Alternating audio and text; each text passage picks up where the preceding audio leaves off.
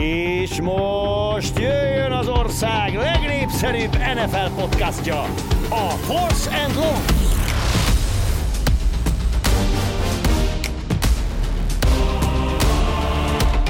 Sziasztok, visszatértünk a normális kerékvágásba, ez a Force and Long Budai Zoló és Bencsics Márkkal. Személyesen ismét találkozhatunk, és hát nézem azt, szia Zoli, hogy Baker Mayfield-es pulcsiban tetszelegsz itt nekünk. Ez egy Mike Evans értékelős podcast lesz?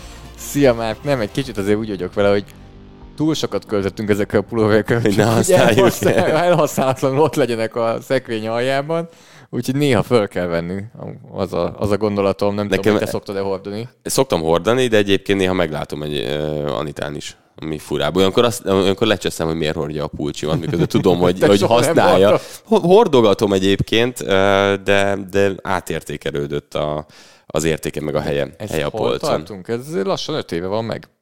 Ezt 2019-ben hoztam Atlantából. Igen. Amikor ugye találkoztam idézélesen Baker Mayfield-el, szembe jött az ebrán, ha esetleg új hallgatók vannak, és lemaradtak. Ez annak számít. Szó szerint ez történt, hogy szembe jött az ebrán. Tehát ugye én szó szerint ez emlékszem abban a pillanatban, még írtad is, hogy hát kivel. Teljesen ki voltam. Ez rohadt jó. És a rohadt Uberes elrontotta a képemet, mert ugye Vicsivel vártunk, ha esetleg valaki még nem hallotta volna a sztorit, Vicsivel vártunk az Uberre Atlanta belvárosában, az ebből egyik oldalon, a másik oldalon meglátom Baker Mayfield, mondom, a közös képet mindenképpen kéne. És amikor megyek oda, hogy csináljam a közös képet, és tudod, a kamerával kapcsolok, hogy fotó, akkor elkezd csörögni a telefonom, és nem tudok képet csinálni, mert az Uberes hívott. Jó, hogy hol vagy? És akkor így egyből kinyomtam, nyilván az nem tudom milyen rossz értékelést kaphattam attól a sofőrtől, és akkor mit ivogatsz, nem látod? Vicsi is biztos övült, hogy kereshetünk egy újabb autót, amikor amúgy is szenvedtünk. Ja, hogy ezzel le is lett mondva. Azzal kb. Le lett mondva, hogy ott kinyomtam. Vannak fontossági sorrendek. Lett 3 úgy, ahogy elmosódott képen Baker Mayfield-el. Jó, hát értékelni kell ezt is, mint hogy Mike Evansnak megvan az újabb 1000 elkapott yardja. 13. játékét. Mennyire érzed azt, hogy ez szerencsétlen játékét volt? Kinek volt ez igazából szerencsétlen? Ugye itt említetted azt pont, miért elkezdtük volna, hogy a hétfő esti mérkőzésen megsérült Trevor Lawrence, a bokasérülést szenvedett, pontosan nem lehet még tudni, hogy mennyi időt kell kihagyni neki. Ugye hosszabbítás után nyert a Cincinnati Bengals. Azért ebben a fordulóban voltak meglepetések. Tehát itt azért rájátszásért küzdő csapatok beleálltak a földbe. Meg nagyon jó meccsek voltak összességében. Tehát szoros meccsek, hosszabbítás, 3 pont, 5 pont, 6 pont, 6 pont. Most van, ahol a különbséget mondom, van, ahol mennyi pont született az egész meccsen, ugye? Nézzük. De ott is a különbség 6 pont volt. Ez szoros meccs volt. 3 pont, tehát ilyenek abszolút voltak, tehát ilyen szempontból szerintem nagyon jó hetünk volt. A Patriots támadó egysége X-re hozta ezt a meccset. Csak a Chargers védelem engedett 6 pontot, tehát hogy igazából döntetlenért megdolgoztak keményen Védizepiék. Hát az... Nem tudom, hogy van-e állításod a Patriotsról. Nem. De nem baj, mert fogunk beszélni a Patriotsról ebben a podcastban, hiszen tévés meccsük lesz. Hát igen. Kicsit... Most nézem, csütörtök este találkoznak majd itt gigász irányítók küzdelme lesz. Hát én tudom. Jó, te leszel ott. Hát én tudom. Te leszel ott. Istivel. Hát ez... Azért annyi kulisszatitkot elárulhatok a hallgatóknak, és a Discordon most minket élőben követő Patreon támogatóknak, hogy az Arena 4-nél azért lett egy ilyen vészmegoldás oszlop is, hogyha valaki lebetegszik, nem tud menni, valami miatt kiesik az utolsó pillanatban, akkor kit kell hívni. Úgyhogy most szegény Pácsonyi Patrik az, aki ott van bent, vészmegoldás erre a csütörtöki meccsre. Hát... Most jeleztem, mit kéne. Torkom nekem is egy kicsit kapar, nem érzem magam annyira jól. Csütörtökig nem biztos, hogy ez ki tudod pihenni, meg jót tenne ez neked. Úgyhogy... És úgy látom, hogy Patrik pedig vasárnap van a Chiefs-Bills meccsen. Szerintem szívesen cserélne velem, nem? Figyelj, szerintem ez telefon, ez működik. Tehát nyugodtan rácsöröghetsz, hogy mit szólna hozzá, hogyha cserélnétek egyet. Nem tudom, mit kéne azért adni. De hát... De amúgy ez a szép az NFL-ben, vagy szép, nem szép. Na, ebből milyen mondat lesz? 6-7 éve ez a Steelers-Patriots. Ez egy milyen meccs volt? És ebben milyen szép? Hát, hogy ennyire gyorsan tud változni, és aha, Jó, hát itt nem az van. Igazából 20 évig nagyon jó volt nagyjából. Jó, de itt nem az közel van, hogy 25 évente előkerül egy Leicester City vagy Girona, hanem... Igen. Jó, értem. Kicsit megerőszakol, de igen, értem. Meddig fog jutni a Girona? Második helyen maradt, de szerintem amúgy le fog csúszni. BL-en kívülve? Azt nem. Azt látom magam előtt egyébként, hogy a többi csapat, amelyik küzd a BL helyért, tehát most ne a Reált vedd ide meg a Barcelonát, azok bebetlichetnek annyira. Atletico sem annyira meggyőző azért szerintem idén. Hát azért az könnyebb úgy, hogy nem játszol a nemzetközi porondon. Állítsunk. Jó, reálos állítást és nem karácsonyfát, hanem 3-3 állítást. Reálos állítást nem hoztam, azt nem tudom, hogy mennyire reális állítások, de majd te és a hallgatók megmondjátok. Kő, papír, rolló. Már nyert. A 3 számolás közben gondoltam meg magam. Képzeld el. Nyertem, és átvettem a vezetést. Audible, egy last minute. Azonnal. Igen, vonalról hívtam. Nem post-snap read volt, de... Ennyire soha nem voltam biztos abban, hogy nem lesz azonos állításunk. Mert a 3 állításom annyira most minden irányból ne van. Akar meggyőzni. Nem az, hogy nyugodtan kezdheted, tehát hogy nyugodt teljesen minden irányban van. Az is egyfajta meggyőzés, hogy nyugodtan kezdjem. Ja. Távolról indulok. Kezdjük ezzel, és akkor gyorsan be is töltöm. Ezt az állítást ezt nem raktam ide előre.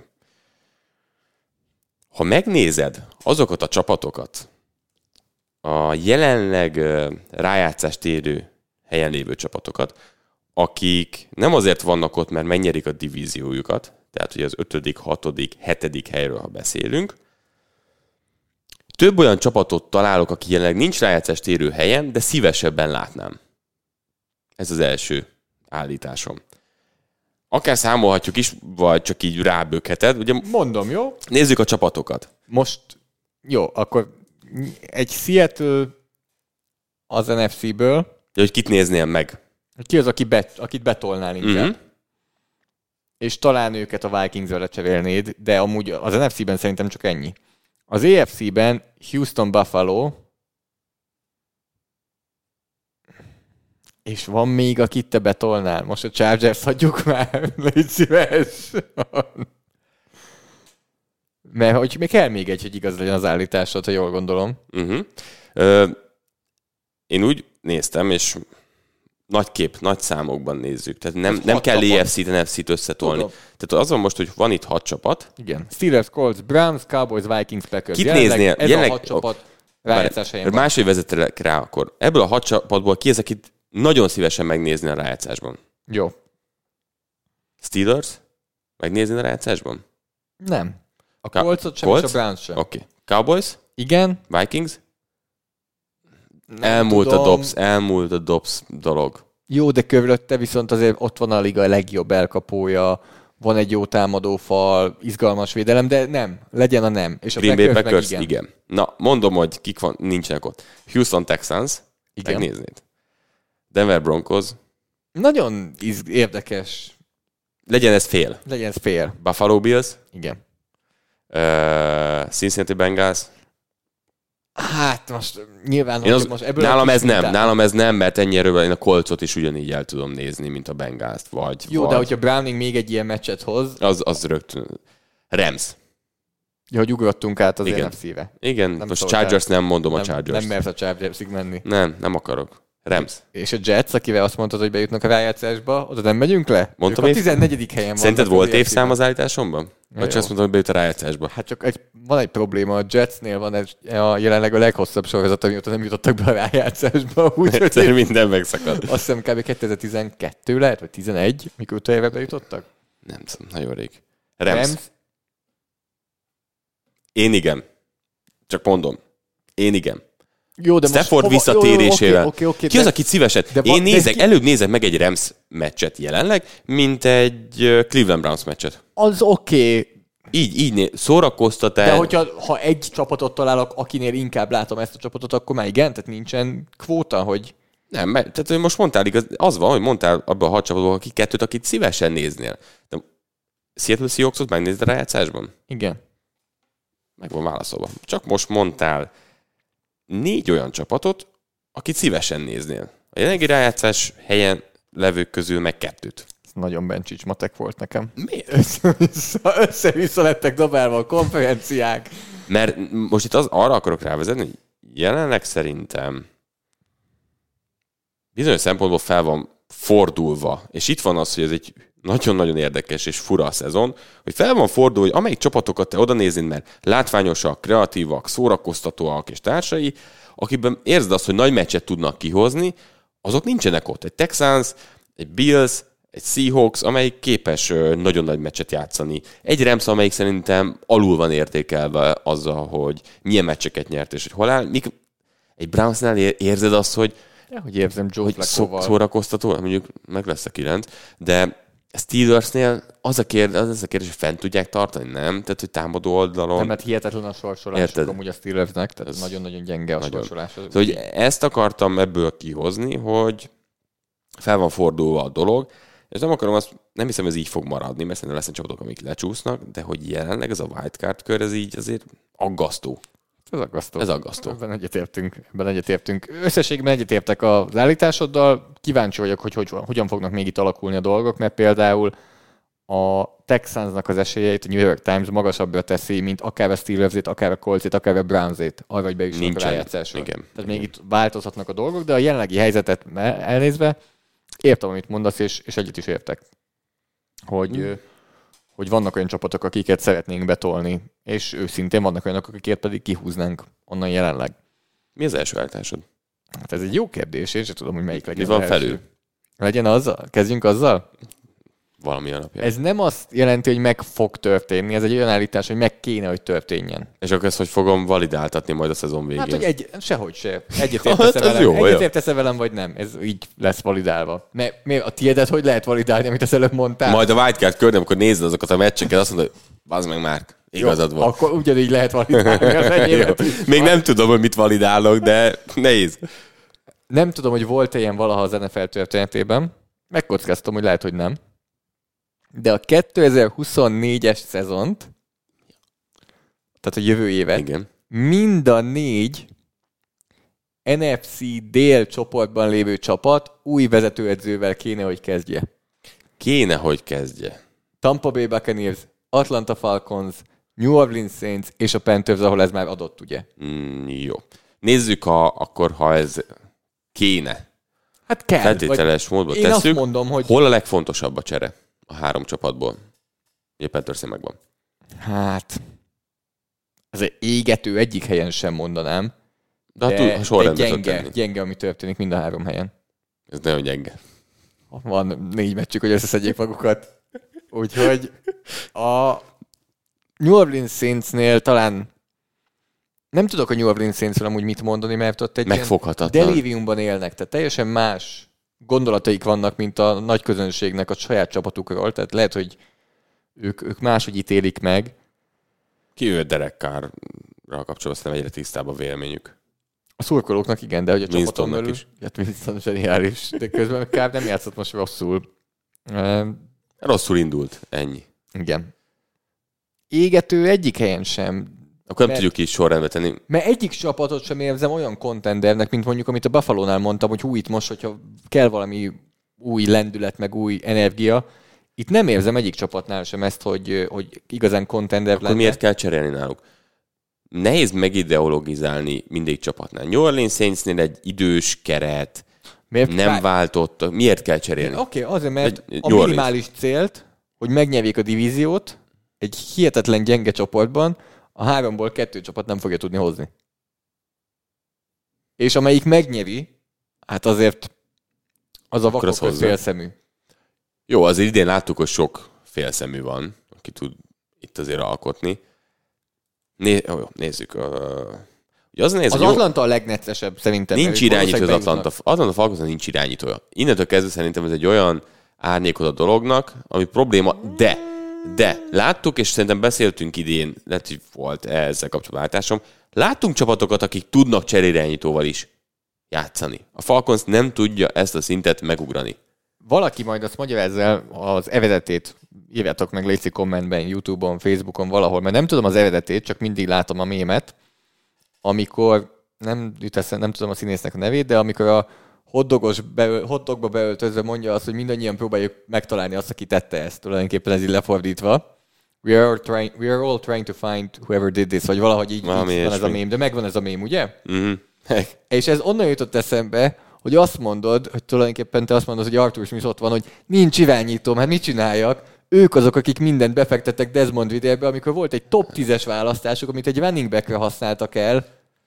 Tehát ők azok, akik ebben a helyzetbe besodorták. Annyira érdekelne, hogy Arthur Smithnek ebben mekkora szerepe volt egyébként. Nagyon-nagyon érdekelne. Hát, hogyha Arthur Smith azt mondta volna, hogy Desmond Ridder nem NFL szintű irányító, akkor nem hiszem. A 10. helyen kit vihetett volna? Nem 10. előbb volt, 7. Hát, vagy... Ott kit vihetett volna? Fölcserélnek, valami történik. Tehát ugye elment 3 épkézláb irányító a legelején. Az top 5-ben. Most nyilván nem maradott senki. Hát szerintem helyzetet is kell egy másik nézni. témára, ami ugye sok helyen előjött, az Atlanta Falcons volt az egyik csapat, amelyik kategorikusan kijelentette, hogy őket nem érdekli Lamar Jackson, akit meg lehetett volna szerezni 2 darab első körös. Ez volt az állításom, hogy nagyon sok csapat meg fogja bánni, hogy valami ilyesmi, igen. Jó, oké. Falcons pipa. Saints. Nem érzem a hozzáadott értéket jelenteni. Semmit. Nem érzem. Ez pont ugyanaz a langyos dolog. Tavaly se sikerült bejutni ugye a rájátszásba. Akkor is gyenge volt a divízió. Tampa Bay Buccaneers. Őszinte leszek. Hol van? Todd Bowles-szal bejutottak tavaly a rájátszásba. Jó. Most ezzel te is tudod.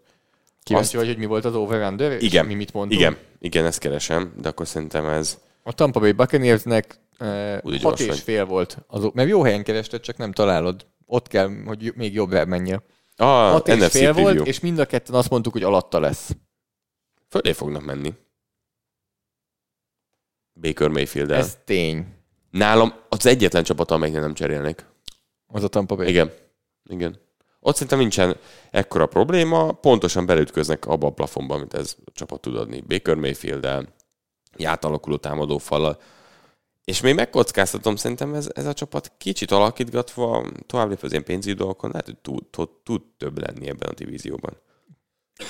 Otthon is gyakran szoktad mondani, hogy csak a pénzügyi dolgokon kicsit lépjünk túl, vagy ez hogy működik? Nem. Ezt úgy mondtad, mint hogy egy apróság lett, hogy hát, hogyha egy long stepper tudnak találni, nem, ugye akkor utána minden Brady hagyott tűr, ugye annak volt azért cap hitje és társai, tehát ugye ott voltak ilyen pozícióban. Ilyet pont nem én szoktam kettőnk közül otthon mondani. Szerintem ennek az elszenvedője vagyok, még annak is mindjárt megfulladok. Jó, de nem értesz egyet végül is a nagy állítással. Jó, mi a te második állításod? Ha már így, jövő év. Az Arizona Cardinals Marvin Harrison Jr.-t fogja választani a 2024-es drafton. Bum! Ledobtam. Tehát Kyler Murray marad? Marad. És akkor így mennek tovább. Igen. 2 oka van ennek. Kyler Murrayvel most 4 meccs alatt 2 győzelmet húztak be. Ez egyik fontos pont, hogy szép lassan kicsúsznak a top 2-ből, ahol azért szerintem gondolkodnak jelenleg tényleg irányító választáson. Igen, és jelenleg a 3. helyen draftolnának. A Patriots nem fog már nagyon meccseket nyerni. Ezért szerintem tisztán látszik. A másik is, ami ennél sokkal, de sokkal fontosabb, jövőre 80 millió dollár dead cap keletkezne Kyler Murraynél. Iszonyú sok. Ezt nem tudja feldolgozni nagyjából szerintem egy franchise. Másik részről pedig láttunk már sok esetben azt, hogy egy ilyen szintű, korszakos elkapó mit tud hozzátenni fölfelé Justin Jefferson és társai egy csapatnál. Miért ne tudnak Kyler Murrayt, akit láttunk úgy játszani, ahogy azért évújonca volt, 2-szeres Pro Bowler, mondjuk ez semmit nem jelent, de hogy az évtized csapatában benne volt. Igen, ez egy fontos mérőszám. Igen, ezt még nem akar, még ezt nem tudjuk megmondani, még csak pár év telt el, de hogy én ezt látom, nem lesz lehetőségük az első 2-ben választani. Jó, és hogyha lenne, nem erről szól az állításod, tudom, igen. Nem kell. Szerintem egyszerűen nem fog megtörténni. A Carolina Panthers hogy fog meccset nyerni idén még? A New England Patriots hogy fog meccset nyerni idén? Nem látom, hogy meccseket nyernek. Lesz lehetőségük, de kicsit már azt érzem, hogy a Patriots már csak azért is. Ez megy. Bailey Zappit nem cserélték le meg Jonesra. Ellen. Jó, oké. azt látom, hogy ebbe benne maradnak. És egy harmadik irányító nem lesz ott. Nem, és szerintem látom azt, hogy még egy évet adnak ennek a dolognak, és akkor utána majd, hogyha nem jön be, akkor... Ha nem jön be, akkor ez a csapat, akkor az ott lesz a senki földjén. Ez a csapat nem jó. Keret szempontból, semmilyen szempontból. Jó, de hogy ez a csapat most pont szétverte a Pittsburghet, akikkel fog találkozni a New England. Jó. Csak azt mondod, hogy nem fog meccset nyerni még a New England. De amúgy oké, tetszik. És, ha nem és tudnak legyen. kicserélni abból a harmadik helyről, és még egy évvel tolni hátra, hogy akkor választanak irányítót, azt el tudom képzelni. Azért nekik ez mekkora pech, hogy a semmiből jó lett ez a Houston. Hogy ez a másik választás, igen. Az a 18. helyen van. Nagyon sokan azt gondolták, hogy ez 1/1, 1/2 is lehet bőven. Igen. Én is azt mondtam, hogy itt nagyot húzhatnak. Hogy 2 top 5-ös választásuk lesz, és nem a Chicagónak néz ki úgy, hogy lesz 2 top 5-ös választása, az Arizonának lesz egy jelenleg 1/3 és 1/18. Igen. Mondjuk én vagyok az egyik legboldogabb, hogy Stroud, persze. Igen. Jó, hát ez jó nekünk. Értem az állítást, és abban is szerintem igazad van, hogy nem fognak becsúszni az első 2 helyre, ott el fog menni a 2 nagy irányító. Jó. Mi a következő állításod? Következő állításom. Nézzük meg ezt. 1981-ig megyünk vissza. Végre egy olyan időpont, ahol még én sem éltem. Ja, akkor még nem éltél, azt hittem, hogy igen. Na mindegy. 1981, amikor is a Coltsról fogunk beszélni, és csak hogy mennyire messzire mentünk. Akkor még nem is költöztették őket. Fontosan a Baltimore Coltsról lesz itt ilyen szempontból. Az ESPN 34-30-ben van, nem? A Mayflower, akik egy éjszaká alatt... Éjleple alatt átköltöztették. Annyira rossz, hogy ezeket nem lehet megtalálni, ezeket a ESPN 34-30-ket. Akkor néztük, amikor meccseket nyomtunk ESPN-en. 533 pontot engedett az a csapat abban a szezonban, 1981-ben. Ez az NFL csúcs, 533. A legtöbb. A legtöbb, amit egy védelem engedett egy szezonban. Hogyha igaz, azért az Bencsics matekkal is sok. Nagyon sok. Jelenleg a Washington Commanders 395 pontot engedett, ami azt jelenti, hogy 138-ra vannak az 533-tól, az meccsenként 27,6 pont. Eddig mennyi volt meccsenként? Segíts. Amit ők engedtek? 30,6-ot engedtek eddig idén a Washington. Aha. Tehát ha csak az átlagukat kicsit rontanak, akkor is ugye azzal, hogy egy meccsel több van. 5 hátralévő meccs. Bocsánat, 4 hátralévő meccs, úgyhogy ez kicsit újra kellene matekozni, de nem baj. Szorul a hurok. Jó, így akkor gyorsan kiszámolom, 34 pont per meccs. Tehát tartani kell nagyjából, kicsivel rosszabb. 34 Ki kell lejátszanak. Los Angeles Rams. Igen. Eddig még jó. Most itt jön egy apró probléma. New York Jets. Hogy? Egyre remegő. Várj. Várj. A végén belehúzunk. Dallas Cowboys. San Francisco 49ers. Igen. Dallas Cowboys. Igen, Dallasra emlékszem. Mennyi kell? 138 kell. Nézzük, mit tudunk összehozni neked. Legyen Ramsnek egy ilyen 31 pontja.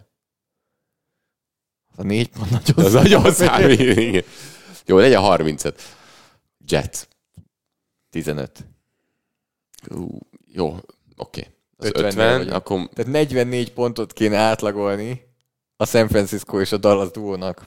Az nagyon sok. Jó, de egy 50-es valahol csak beleszaladnak, nem? Hány 50 pontos meccs volt idén? Jó, hát a Dolphins csinál többet is, akkor miért ne jöhetne?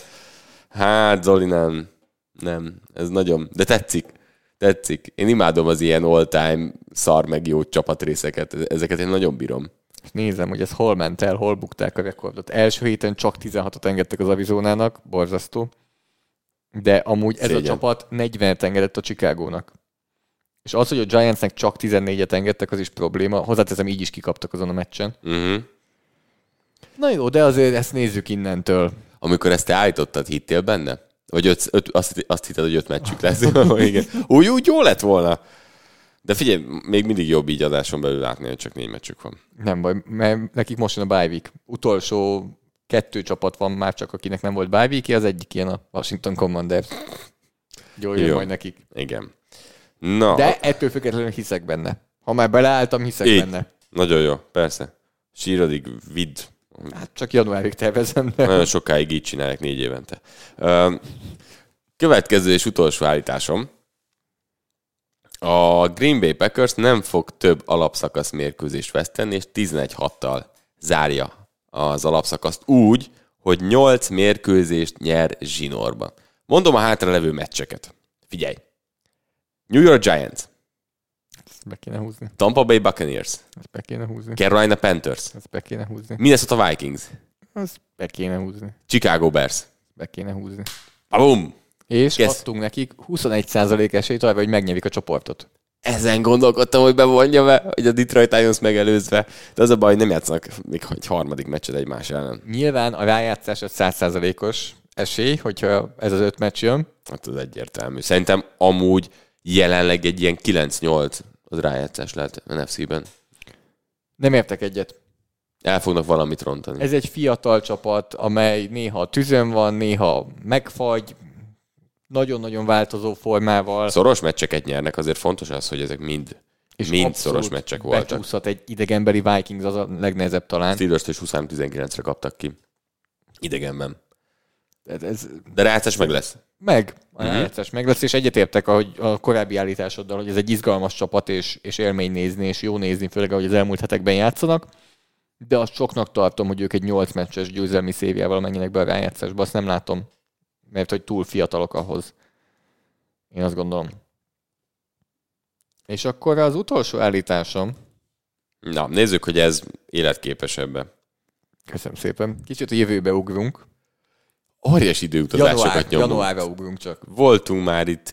Mindenhol. Nem, tehát jövő, 81, megint jövő. Tehát, hogy nem néz ilyen filmeket, amikor mindig hánynak az emberek. Most tök jön fel. Egyelőre jó. Ja. Ez az állítás valamelyest a Dallas Cowboysról szól. De nem csak. Az az állításom, hogy a divisional körben, amikor ugye a 2 első kiemelt bekapcsolódik a küzdelmekbe, mind a 2 első kiemelt ki fog kapni egyből hazai pályán.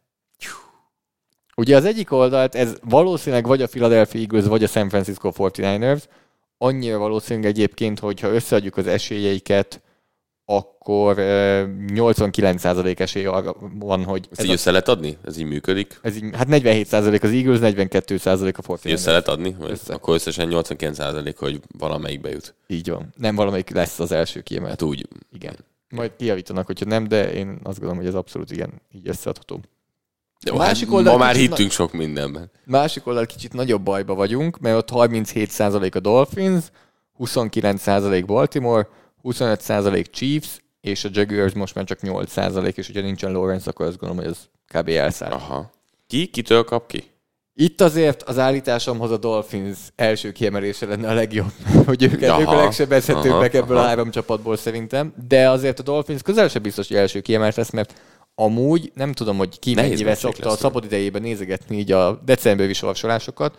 Nagyon komoly meccsek vannak még hátra. A Dolphins utolsó 3 meccse az Dallas, Baltimore, Buffalo. Igen, én gondolkodtam, hogy ezt hozom, hogy a Miami Dolphins a következő 1 hónapban változtathatja meg a róluk kialakult képet. És nem a Titans és a Jets meccse gondoltál szerintem, nem, amikkel kezdenek. Nem, egyáltalán nem. A másik oldalt a Baltimore pedig szintén amúgy hasonló. Ők játszanak még a Jaguars-zal, 49ers-zel, Dolphins-zal. És akkor azt mondod, hogy mindkettő ki fog kapni.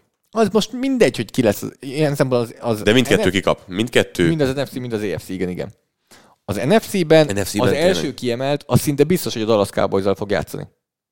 Vagy hogy az egy nagyon-nagyon-nagyon valószínű, hogy a Dallas Cowboys-zal fog játszani. Mert... Miért? Mert az első körben a Dallas Cowboys fog játszani az NFC dél győztesével. Igen. Azért valószínűleg megadjuk a Cowboysnak. Igen. Bemegy a Cowboys 3. helyen. Nem tud. 5. Nem tud már, hogy ezért mondom, hogy ők az NFC dél győztesével a leggyengébb csoportgyőztessel játszanak. Azt menjen. Tehát az kb. Most be lehet kavikázni azt a meccset előve, az szinte fix. Mert igen. A legjobb wildcard csapat a Cowboys lesz. Ha csak a Cowboys valahogy nem jut oda, hogy megnyeri a divízióját, jó, de akkor pedig az Eagles fogja megverni az Atlantát. Bocsánat, Atlanta. Vagy New Orleans, vagy aki oda jut. Tehát az kb. Ott van. És akkor van egy második kiemelt, mondjuk menjünk a mostani menjünk a mostani, az jó. Van egy második kiemelt 49ers, aki játszik a Packers-zel. Nyernek. És van egy Detroit, aki pedig játszik jelenleg egy Vikings-zal. Aha. És ott is az van benne, hogy a Detroit nyer. És akkor tényleg ennek az köszönhetően az első kiemelthez megy a Cowboys. Úristen, mennyire beszívják megint. A Cowboys? Egyébként igen. Kellene megnyerni a csoportot. Tetszettek volna megnyerni? Így van, pontosan. Arra kellett volna odafigyelni. Úgyhogy ez van az egyik oldalon. A másik oldalt nincsen ennyire... Csak nem hisz annyira a Dolphinsban. Hát nem csak a Dolphinsban amúgy. Tehát ez a Chiefs nem mond nekem, hogy nem tud kikapni hazai pályán. Nagyon-nagyon sok mindenkitől. Például? Hát a Packerstől nem. Nem fognak találkozni, csak most... És ez is Lambón volt. Igen. De egy Texans-tól, egy Denvertől. Hú, a Denverrel jól megszenvednének, Jézusom. Egy Buffalo-tól adott esetben, ha Buffalo becsúszik? Hát Jó, ha a Buffalo értelek. becsúszik 7. helyen, Értelek. az állításon még erősebb, mert akkor ők mennek az első Igen. kiemelthez, ha tovább jutnak. Tehát az állításomnak a legerősebb segítsége az lenne, ha a Buffalo szépen 7. helyen becsúszna. Meggyőztél. Tulajdonképpen Hogy? arra fogadunk valamelyest, hogy a Cowboys, és hát akkor a Bills, végre megteszi a Cowboys azt a lépést. akkor a Cowboys bejutna NFC döntőbe. Amióta mi NFL-t nézünk, az nem történt meg. Én most ezt akarom. Azért értek egyet ezzel, mert az EFC-nél szerintem ez elképzelhető. Akármelyik jut oda. Mindegyiket el tudom képzelni. Mikor a Baltimore Ravens nyeri, akkor látom talán legkevésbé a Baltimore is kapott már ki, úgy nincs sebezhetetlen csapat. Szerintem ez az állításodnak a másik része. A Dallasnál meg nagyon szeretném, hogy ezen túllépjenek. Kell az. Úgyhogy tetszik. Szeretnél jövővel Mike McCarthy is pulóverben ülni itt. Igen, csak pár mérettel kisebben. De Mike McCarthy is pulcsiba?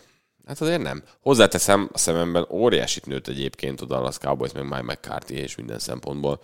Azért az, ahogy a nők átalakították a támadó egységet, és amint Dallas Cowboys látunk hetek óta. Tehát ez nekem óriási előrelépés. És akkor mondd el már, hogy milyen Dallas Cowboys látunk. Mi? De ez inkább az átkötést remélem érzed. Profi. Mert hogy Profi. Az első meccs, amivel beszélünk, Profi. az a Dallas Cowboys Seattle Seahawks csütörtök esti tűzpárbaja. Figyelj, hát ez orgia. Ez az igazi támadó foci orgia, amiben olyan keveset láttunk idén. Ez egy csütörtök esti meccsen jön elő. Én lelki beteg voltam, hogy Geno Smith-től féltem, és leültettem a padra. Nem tudtam, nem volt lelkembe tenni. Legalább Metcalf hozta a sajátját, de hogy mi volt ez a meccs? Amúgy már a meccs eleje körül is. Én azt éreztem, hogy végighallottam Al Michaels-t, amikor reggel néztem vissza a meccset, ennyivel lelkesnek egy meccsen. Valószínűleg előtte a Pittsburgh New England lelkesedését már előre egy héttel korábban. 2 meccset elhozott. De hát ez egy annyira élvezhető, látványos... Jó párharcok voltak.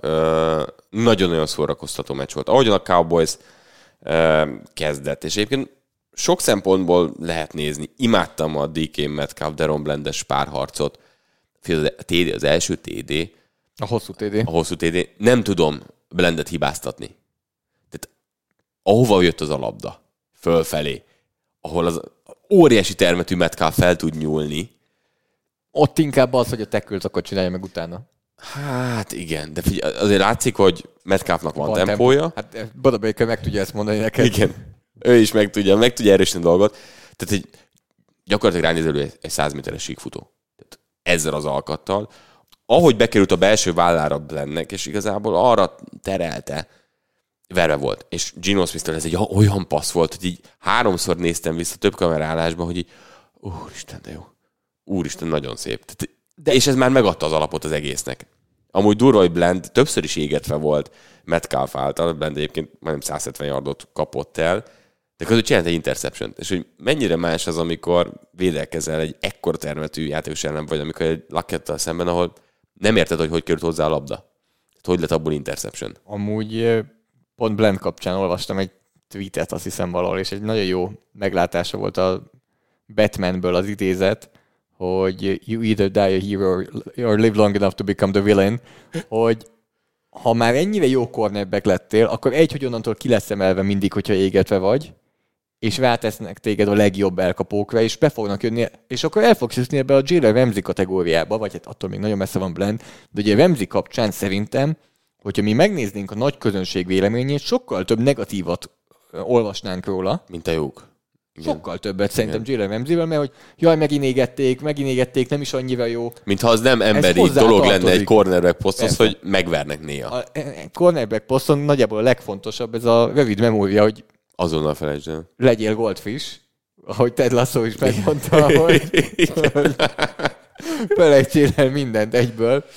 Úgyhogy Blend is eljutott ebbe a kategóriába, hogy most már ki van PC-zve, hogy hát nem is olyan jó, mert mennyit engedett. De az is durva, hogy Geno Smith nem rettegett tőle.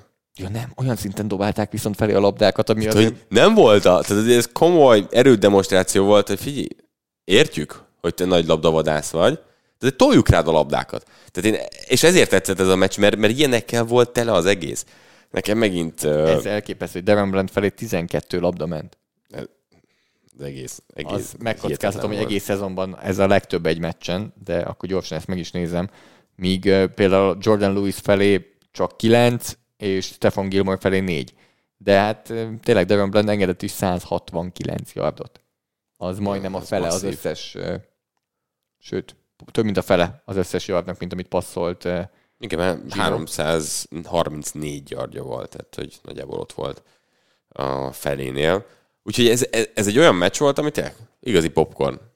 Tehát nem kellett itt semmi nagy alni nagyjából, és láttál olyan dolgokat a Seahawks oldalon is, meg a másik oldalon is. Tehát a Dallas Cowboys is élte ezt a meccset. Nagyon sokféle dologgal mentek. Nekem megint van egy új kedvencem. Új kedvenced, és most melyik? Megy a listára egy újabb játékos. Oké, most nagyon gondolkozom. Hogy ki az? Igen, ezen gondolkozom, hogy ki lehet ez. És az a baj, hogy még a posztot sem mond meg, mert az úgy még nagyobb kihívás, hogyha a posztot se tudom.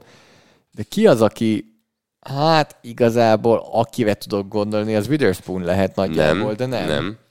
Mert hogy fiatal játékos kell neked, nyilván persze. Fiatal, hát biztosan nem Mazzy Smith, nem. Talán nem is Armstrong, mert nyilván nem fiatal, Dorrance Armstrong, támadó falaknál nincsen, azért szerintem ilyen játékos, akit te most itt mondanál. Smith and Jigba? Nem hiszem. Elvesztem. Mondhatom? Várj, Aubrey. Nem. Pedig nem lett volna rossz. Ferguson. Jó, oké. Nagyon bejön. És közben levertem valamit, és rájöttem arra, hogy néztem Fergusont, mint Titan-et, hogy amúgy nekem az egyik kedvenc posztom. A Titan? Igen. De a Titan poszton belül van 4 poszt. Ez a fajta Titan, akit használnak Titan screeneknél, szélső elkapóba, slotba, építenek rá játékokat. Dallas Goedert. Így. Igen. Ez nagyjából így, ahogy gondolom végig a fejemben, hogy ki meg abszolút. Andrews túl elkapó ehhez, Kelsey túl elkapó ehhez, Evan Engram abszolút elkapó ehhez. Pláne. És fiatal, tudod, hogy még fejlődni fog blokkolásban is mindenben, de hogy óriási lépett előre. És akkor Dalton Schultz nem volt ennyire jó Dalton Schultz Dallasban, átkerült Texansba és megtalálta a helyét, és Fergusonnak is jót tett ez. Annyi előzetes hadd mondjak meg, hogy akkor nagyon fog neked tetszeni a 7 újonca a Force Long Podcast leheti adásában. Jó, igen. és erre jöttem rá, hogy amúgy a Titan-eknél van egy csomó ilyen, és nagyon bejön McBride is például. Tehát iszonyú bejön, ez nagy, fizikális Titan, tényleg. Most jutott eszembe, mert McBride-val tovább kapcsoltam Earth-re, hogy volt egy állítás, amit nem mondtam el. Amit elfelejtettem, hogy akartam hozni egy állítást, de nem is tudom, hogy ezt hogy tudtam volna jól megfogalmazni. Egy olyan állítás lett volna, amit majd elmondok a második meccsünknél, mert ott a csapat ide fog illeni. Próbálom ott nem elfelejteni. Amúgy megnéztem közben, Devin Blend 13 labda ment akkor felé, ami a legtöbb egész szezonban. A második legtöbb. 7. Múlt héten a Commanders ellen a 11. És akkor nagyon jó meccse volt, mert ugye jött a pick six, ami segít. Most meg 2 touchdown-t engedett és 169 yardot, bár a Commanders ellen is 110 yardot engedett. Ez most egymás után 2 meccs, ahol 100 fölé ment. Hát előtte nem volt olyan, 100 alatt. Előtte nem volt olyan, hogy 100 fölött lett volna, de igen, a Trevon Diggs experience az megy tovább, úgyis a Diggs nincs a pályán. Az abszolút működik. Úgyhogy nagyon érdekes dolgok voltak támadó oldalról. Tehát...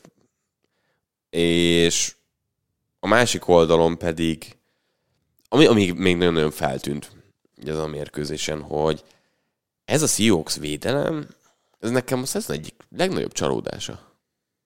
Tehát nevek tekintetében ennek jobbnak kéne lennie. Szerintem.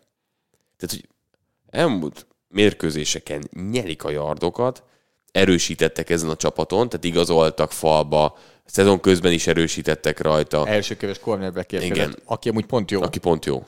De hogy fiatalok voltak a többiek is. És... Ja, a Terry Woolen akkor átesett vissza, hogy lecserélgetik már nagyjából meccs közben, mert hogy nem elégedettek vele.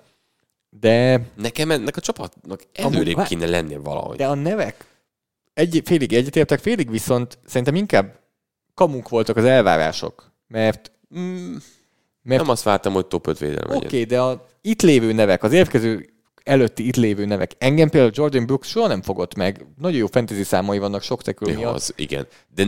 De nem... Jamal Adams nem jó, ezt tudjuk. Jamal Adams jó valamiben, arra kell használni. Nem teheted meg azt, hogy Bobby Wagner, nem, a TD-je Brandon Cooksnak megvan, akkor befelé mozog, de és állott Bobby Wagner egy befelé mozgó útvonalnál egy olyan légüres térben.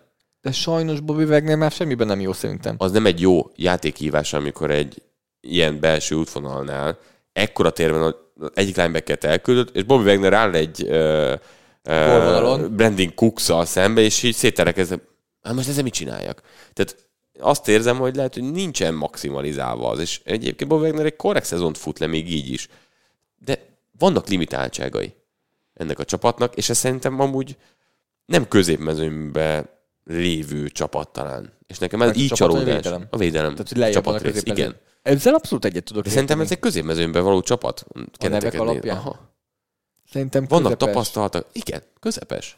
Majd közepes az állításod. Hogy tehát ez nem felfelé van húzva ez a csapatrész jelenleg. Én ezt abszolút nem gondolom, hogy ez egy jó védelem lenne.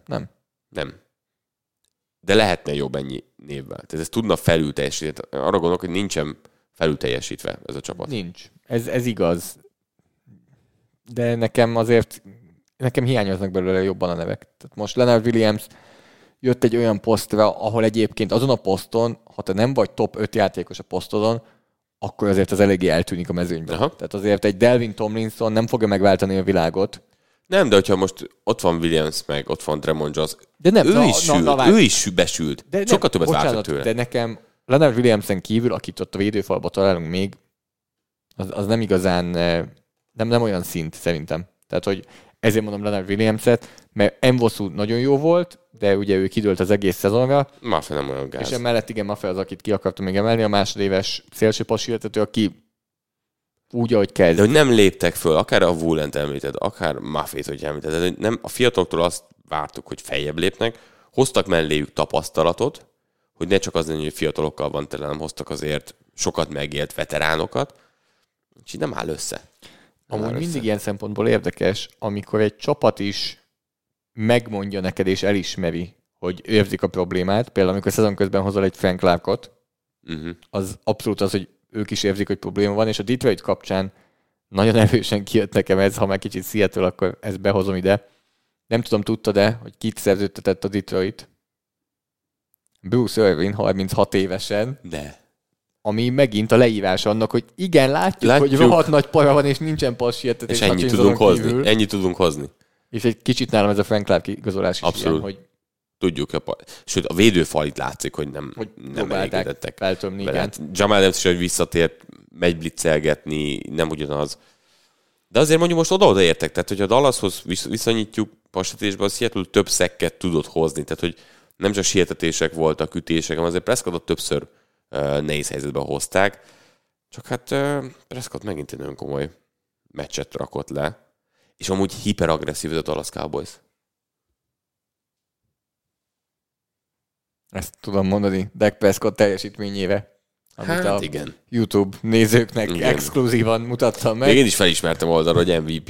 Én erre azt mondom, hogy erre az MVP-ről, hogy Dallas Cowboysnak a decemberre dönti majd el, ahol azért komolyabb kihívások és nagy meccsek lesznek a Dallasnál, hogy tényleg MVP, mert az elmúlt hetek alapján tökéletesen játszik szinte, de most meg kell egy-kettő olyan, ami én tudod, hogy mikor adnám oda neki az MVP díjat? Nem. Azért, hogyha a Commanders ellen egy 50-55 pontot tennének az utolsó héten.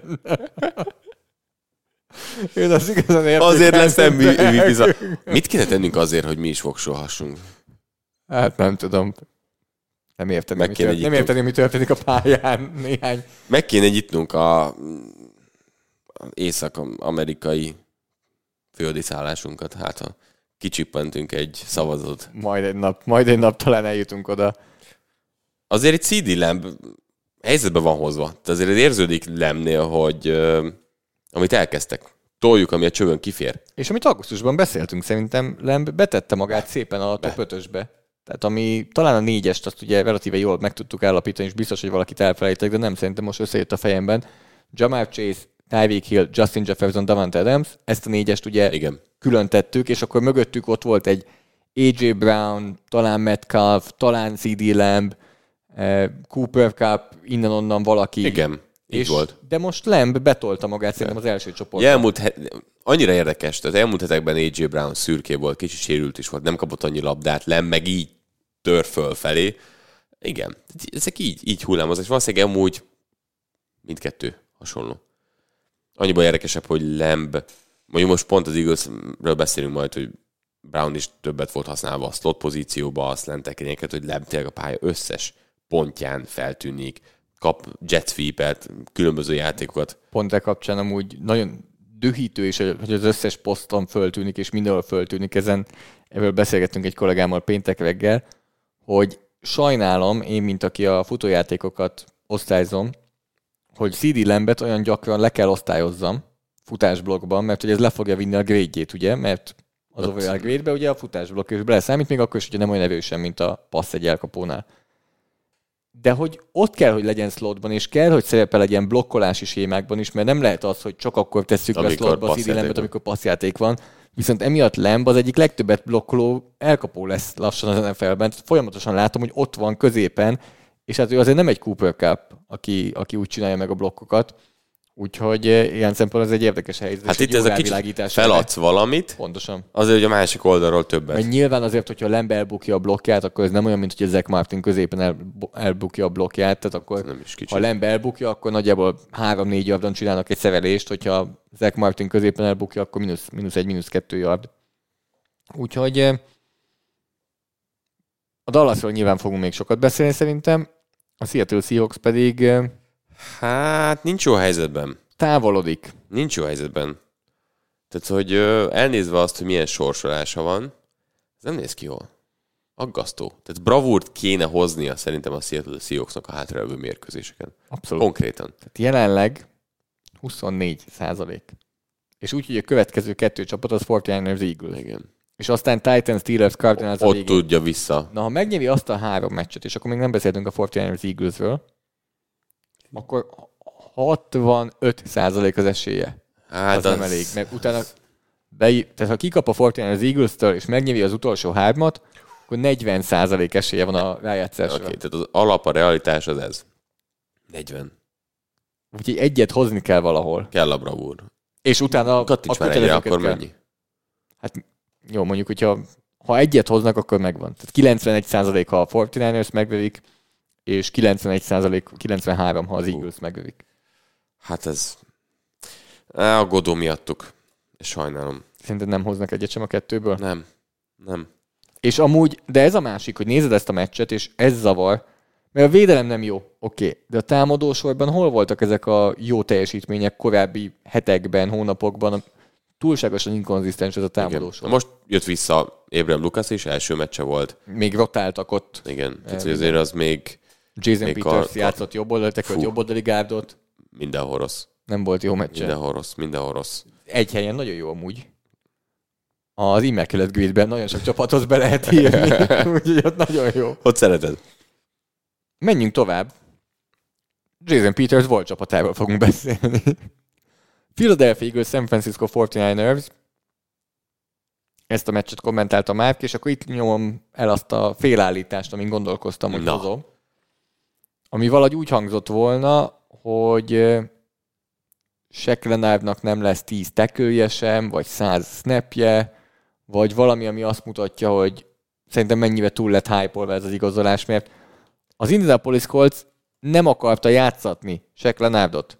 Tehát ezt azért tegyük tisztába, hogy nem arra van szó... Láttad te Nicolas Morot játszani ezen a meccsen? Láttad te Shaq Leonardot játszani ebben a szezonban? De az Eaglesnél lehet, hogy nem látták annyit, mint amit láttak itt Moronál. Tehát ez tudod, hogy működ? Vége lett a meccsnek. Ugye már előtte meg volt, hogy vagy Cowboys, vagy Eagles. Igen. Tehát, hogy lehetett tudni, vége lett a meccsnek, és azt mondták, hogy kell lesz. Ezek után kell lesz. Tehát amit csináltak itt az Eagles linebackerekkel ezen a mérkőzésen is, meg úgy unblock az egész csapattal. De a San Francisco mindegyik csapat linebackerével ezt csinálja. Igen, de akkor próbálsz valamit tenni, mert tudod, hogy megesett, hogy ismét találkozunk. Igen. De szerintem ez egy olyan reakció volt, amit meg kell tenni. És amit mondtál, elismerik, és tudják, hogy nem állnak jól linebackerrel. Nakobe Dean, vagy lesz, vagy nem, akkor is, amikor volt. Nem volt meggyőző, nem is volt egészséges. Ugye ezzel számoltak, és pontosan tudták azt, hogy a védelemben azért itt van probléma. De hogy ez nem csak a linebackerekről szólt. Ilyen szintű dominanciát két csapatnál, amelyiket azért magasan rangsorolunk, én nem tudom, mikor láttam utoljára. Őszinte leszek, nem tudom, mikor láttam utoljára ilyet, hogy az utolsó 6, és akkor a végét nem veszem adunk, hogy csak lepörgetik az utolsó 6 labdabirtoklásból 5-nél több mint 70 yardot szereztek, és TD-t, és 1-nél pedig 52 yardot. Mi volt ez, ha nem totális földbedöngölés? Engem tudod, hogy ez miért lett meg igazán? Hát mert ugye a Philadelphia Eagles mérföldekkel a liga előtt van, és erősebb az összes csapatnál, és elkülönül az élbolytól. Mérföldekkel? Azt ne akar mondani, hogy én ilyet mondtam, hogy mérföldekkel. Egy polccal följebb van, mint a többi csapat. Igen. Beszakadt a polc. Úgy érzem, nem volt benne sem fölszerelve. Mint az állat. Figyelj, a második negyedkör úgy beáztak, mint az ágyú. Tehát így borzasztó volt a dolog. Visszatért az Eagles a realitások talajára, és most ez nem az, te megmondtad meg ilyesmi, szerintem itt nagyon sokrétű dolog. Én amúgy most úgy érzem, hogy én ilyen szempontból most jobban jövök ki ebből, mint az Eagles drukkerek, mert nagyon csúnyán kikaptak, oké, de ez egy meccs volt, ez semmit nem, nekem nem változott meg a véleményem például minimálisan sem a Philadelphia Eagles kapcsán ezzel a meccsel, ez a meccs után. Benne van, hogy így is meg lesz nekik az első kiemelés, ez még mindig egy nagyon jó csapat, és ott vannak abban az élmezőnyben, amiről beszélünk, amiből egyébként így vagy úgy, de csapatokat lehet, hogy húzok kifelé, lefelé, egy Jacksonville Jaguars, ugye Lawrence sérülésével, egy Detroit Lions, ahogy azért nem győz meg meggyőző, egy New Orleans Saints-et visszaengedtek a meccsbe, de ez a Philadelphia Eagles attól még ott van a legmagasabb szinten.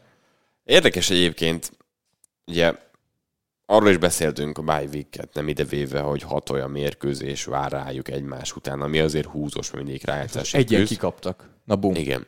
Tehát szerintem ők is úgy számoltak, amikor ebbe belementek 7-1-jel, hogy 4-2-vel, ha ezt hozzák, akkor 3 vereségük van, és nagyjából ott ez igaz, hogy melyik megy el, ugye? Hát ugye itt az Dallas Cowboys, ezért lesz izgalmas. Tehát, hogyha kikaptak volna a Chiefs-től és a Bills-től, kisebb de probléma. cserébe az NFC-ket hozzák. Az értékesebb, igen. Az értékesebb lett volna. Ezért lesz a legfontosabb most. Meg az jutott eszembe erről az egész mérkőzésről, hogy ez a 49ersnek 5-szer fontosabb volt. Ahogyan megjöttek. Nem csak a Super Bowl futás tavaly évben. Nem csak megfogható dolgokról beszélsz. Nem, itt Brock Purdy sérülése is ez emiatt teljesen valószínűleg akkor azt gondolod, lábon lőtt. Szerintem igazad van, de azt gondolod, hogy hiába beszél egy csapat, mint a Philadelphia Eagles, hogy ők is felszívják magukat, és hogy ők is akkor még jobban meg akarják mutatni, azért nekik nem jelent annyit, mint a San Francisco-nak, mert ugye Sirianni mutatott is nyilatkozatokat, amiket a San Francisco játékosok mondtak a januári meccs után, hogy fölhergelje és föltüzelje a csapatot, de akkor szerinted ez a lélektani többlet náluk nem jön ki? Nem, mert az egyik az, amelyik nyert, abból hogy? Tehát, mi neked a revans? Nincsen revans. De az, hogy bemutatjuk, hogy mi a királyok. De azt mondja a San Francisco, hogy ők nyertek volna, hogyha Purdy nem sérül meg. Igen. És kijött a 49ers, és azt mondták, vérzőszáj jöttek ki, direkt belálltak már az arcukba az Eaglesnek. Magyaráztak végig, dumáltak végig, és azt mondták, hogy tehát érzött rajtuk, hogy itt ők mindent meg akarnak mutatni, hogy bizonyítsák, hogy Brock Purdyvel igenis meg tudják verni ezt a csapatot. És ez látszott minden pillanatban. És ez hozta ki a 49ersnek a legmocskosabb oldalát, jó és rossz értelemben, mert nincs szemetebb ellenfél annál, amelyik agyonver téged, és még ugat is. Tehát ez a kettő, amikor összejön, ez nagyon nem szerethető. És ezzel nem tudsz mit kezdeni, csak elfogadod, hogy ez van. És Nick Sirianni is elismerte, hogy ez a csapat rohadt jó volt a meccs. A sportszerűen mondta, hogy azért amikor ez a csapat így tud játszani, ennyire hatékony, akkor neki kell jobb munkát végezniük, mert ez itt teljesen egy oldalú volt. Most a meccs alatt és meccs utánról beszélsz nagyjából, de a meccs előtt is olyan fitekben jöttek meg, tehát hogyha megnézed, hogy hogyan vonultak be a busztól az öltözőbe, Debo Samuel, nyilván McCaffrey, Trent Williams, azért látszott, hogy ennek súlya volt. Hogy igen, ez itt most biznisz, amit itt most el akarnak intézni. Ez egyértelmű erődemonstráció volt a részükről, amit úgy pipáltak ki, ahogyan nem is lehetne jobban. Hozzáteszem, ha most itt beszéltünk arról, hogy kiben mi marad meg.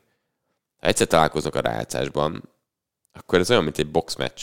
Rocky visszatér, tudod? Mindig Rocky a sorozatban. Igen, Rocky visszatér. Hát látom ezt is. És Dom visszatér majd valójában az oldalon mellé, addig Big Dom, már nálatok a Wolvesnál, ki a biztonsági igazgató, és ő ott áll az oldalon mellett. Én. Ja, Srácok. Tehát, hogyha téged kiállítanak, akkor te kísérd be saját magadat az öltözőbe? Vitatkozom akkor, irángatom saját magamat. Mit gondolsz erről az esetről? Most teljesen tisztán. Mi a te véleményed? Van olyan vélemény, most ez még nem az én véleményem, de van olyan vélemény, ami amúgy szerintem valamelyest érdekes, hogy már a egész balhét megelőző büntetés se kellett volna, hogy büntetés legyen, mert ugye azért nem arról volt szó, hogy Devonta Smith megállt, és nem akart már előre haladni, és Greg Greenlaw levágta a földre, hanem próbált menni előre, és valamilyen módon tackle-t akart rajta csinálni. Nem vagyok bíró, de szerintem amit csinált, az nem szabálytalan volt. Ez a kiemelés és ez mindig unnecessary roughness. Greenlaw, imádom Greenlaw-t. Akkor történik, amikor már nem tud, amikor már megáll minden. Viszont Devonta Smith annyira kicsi Greenlawhoz képest, hát hogy megy előre, megszokja, igen, hogy mondjuk Pacheco-val ilyenekkel kell találkozni, aki mint az őrült megy, és akkor jön egy Smith és megemelte, és ez könnyen. Na, de ez nem az én véleményem volt, ez csak be akartam dobni, hogy innen... Én nem a bíró részről közelíteném meg. De értem. Nyilván akkora stáb van ott a pálya mellett, hogy akárhol történik valami a 30-ason belül, valaki ott fog állni, mármint a 2-30-as között, akárhol történik valaki ott fog állni, legyen szó akármilyen játékosról, és vagy edző, vagy stábtag, és vérmérséklettől függően van, aki azért oda fogja tenni magát a balhé közepébe, hogy szétválassza a 2 játékost. Nem tudom, most így gondolkozom, nincsen igazából jó, rossz, vagy negatív. Nekem egyetlen egy gondolatom van, így közbeszúrva. Valószínűleg egyiket se kellett volna elküldeni nagyjából. Mit keres ott egy biztonsági vezető? Az, aki elküld. Elvileg ő az, aki bevonul az öltözőbe a játékosokkal. Igen. Mit keres egy játékos közelében, ha az nincs kiállítva? Mit keres ott az oldalvonalon. Valahol kell, hogy legyen az oldalvonalon. De ő nem menjen oda egy játékoshoz. Nekem ez a bajom. Próbáltam kifejezni, amikor azt mondtam, hogy 30-as és 30-as között valami történik. Mondok ott valamit. Van több mint 100 ember. Valaki ott fog állni. Legyen ez egy defensive back coach. Legyen ez egy tehát azért nem arról van szó, hogy 10 yardról futott oda, nem. hanem azért történt, azért oda ment előre. Ott állt. Meg azért, tehát, hogy nem az volt. Tehát azért oda került a tűzhöz. Tehát itt előjött az a dolog. És nyilván szerintem itt, ami ebben nehezít, hogy amikor több évtized ott vagy egy pozícióban, akkor nem lepne meg, ha ő nem csak úgy tekint magára, mint aki a biztonság. Hát de valószínűleg nem is az. Szerves része az egész csapatnak. Hát ennyi évtized után... Ahogy a nyilatkozott róla korábban Sirianni, meg amilyen képeket látsz, hogy milyen kapcsolata van a játékosokkal. De szerintem itt folyik össze a kettő. De szerintem azért történt ez meg, mert ő nem csak ennyit jelentenek a csapatnak, ezért a játékosért is akár közelebb kerül, ha neked egy Devonta Smith... Ha ez egy DB coach csinálja, akkor neked az más? Más. Nekem az a csapat rendes stábrésze. Ez nekem egy technikai stábrész, aki vizet hozza, elviszi az embert, hogyha beviszi az öltözőbe. Tehát nekem ez inkább technikai rész. Ez nekem egyen hátrébb van. Nem akarom látni ilyen esetben. GM? Tehát a másik oldalt ugye mindig látjuk, hogy John Lynch azért relatíve korán len van a meccsnél. Mi van, ha akkor vele történik ilyen? Le van az oldalon. Gáz. Az is tehát gáz. Akkor ő megint távolabban, mint az edzői stáb? Igen. Jó. Igen. Nyilván ez ugye eltérő, hogy ki mennyire, hogy megy be a szerepe, de nem véletlenül van fent GM ott, ahol van. Hát csak tudod, te is tudod, hogy John Lynch azért nagyon sokszor negyedik negyed vége felé már ötlet hát van. igen, vannak ilyenek. Meg Harvey Roseman is. Mondjuk Harvey Roseman nem látom, hogy beleállna egy ilyenbe. Jó, hát más a kettő. Tehát, hogy bár, hogyha Lynch... Devonta Smith lehet elkapó az NFL-ben, akkor Harvey Roseman is oda mehet kötekedni. Gyálnak egymás felett. Jó, hát Lynchet láttuk azért a pályán játszani. Azért ő tökös lény. Szóval nekem ez inkább az, hogy szerintem nem kellett volna valahogy úgy ott lennie feltétlenül. Neki legfeljebb elhúzni kellett volna valakit, így, nem ott maradni. Ettől függetlenül nem elítélni azt, hogy Greenlaw oda legyintett a végén, hozzáért, bármi, az se fér bele. Nekem az se fér bele. Tehát nem akarom az egészet, tehát nem üthetünk itt így, valaki felé lendíthetünk társai. Nehéz helyzet. Sam Monson kollégámat kell, hogy idézzem, akinek nyilván mindenben teljesen egyetértek vele. De hogy itt van egy gondolat, amiben... Ha magyarul mondod, akkor nem mindig. Ja. Hogy amikor azt látod, hogy kiállítanak egy játékos, mert hogy a bíróval kontaktot teremt. És nagyon sokszor azt látod, hogy játékosok elkezdenek összeverekedni. És ott van a feje.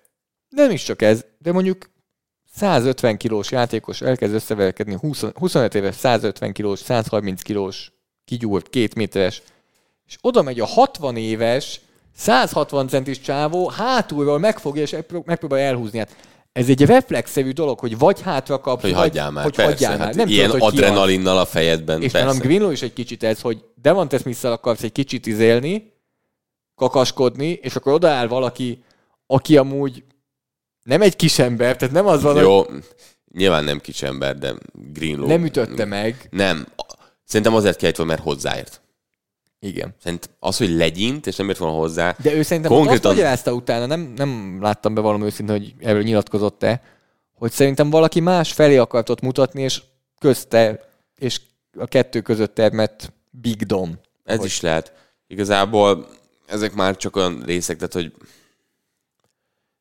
fura, mert tehát, ahogy tartod a kezed, akkor meg nem így tartod, ha mutatsz valakire, akkor mindenki így mutat. Tehát, hogy... De ezzel mit akarsz elérni? Tehát, hogy ez... Nem, de nem így ment a kezzel, hogy mutatok mögé valamit, tudod. Ja, értem. Tehát nem úgy találta el. Erre gondolok. Lényegtelen, ugye Greenlaw kiválása nem volt hatással a mérkőzésre, de azért volt kakaskodás utána. Tehát azért én élveztem. Tehát én bírtam azt, hogy utána A.J. Brown is izmozott, hogy azért itt vannak azok a meccsek, amikor tud így. És néha benne van az, hogy egy-két oldalon túlmegy, meg ezt azért bírom, mondom, a folytatás szerintem ettől még erősebb lehet. MVP. Brock Purdy. A jelenleg azt hiszem, attól függ, hogy melyik fogadójövedelnál nézed, de az MVP cím legesélyesebb várományosa jelenleg a San Francisco 49ers másodéves irányítója az Iowa State Egyetemről, Brock Purdy. Már csóválja a fejét. Nem megy, nem tudom.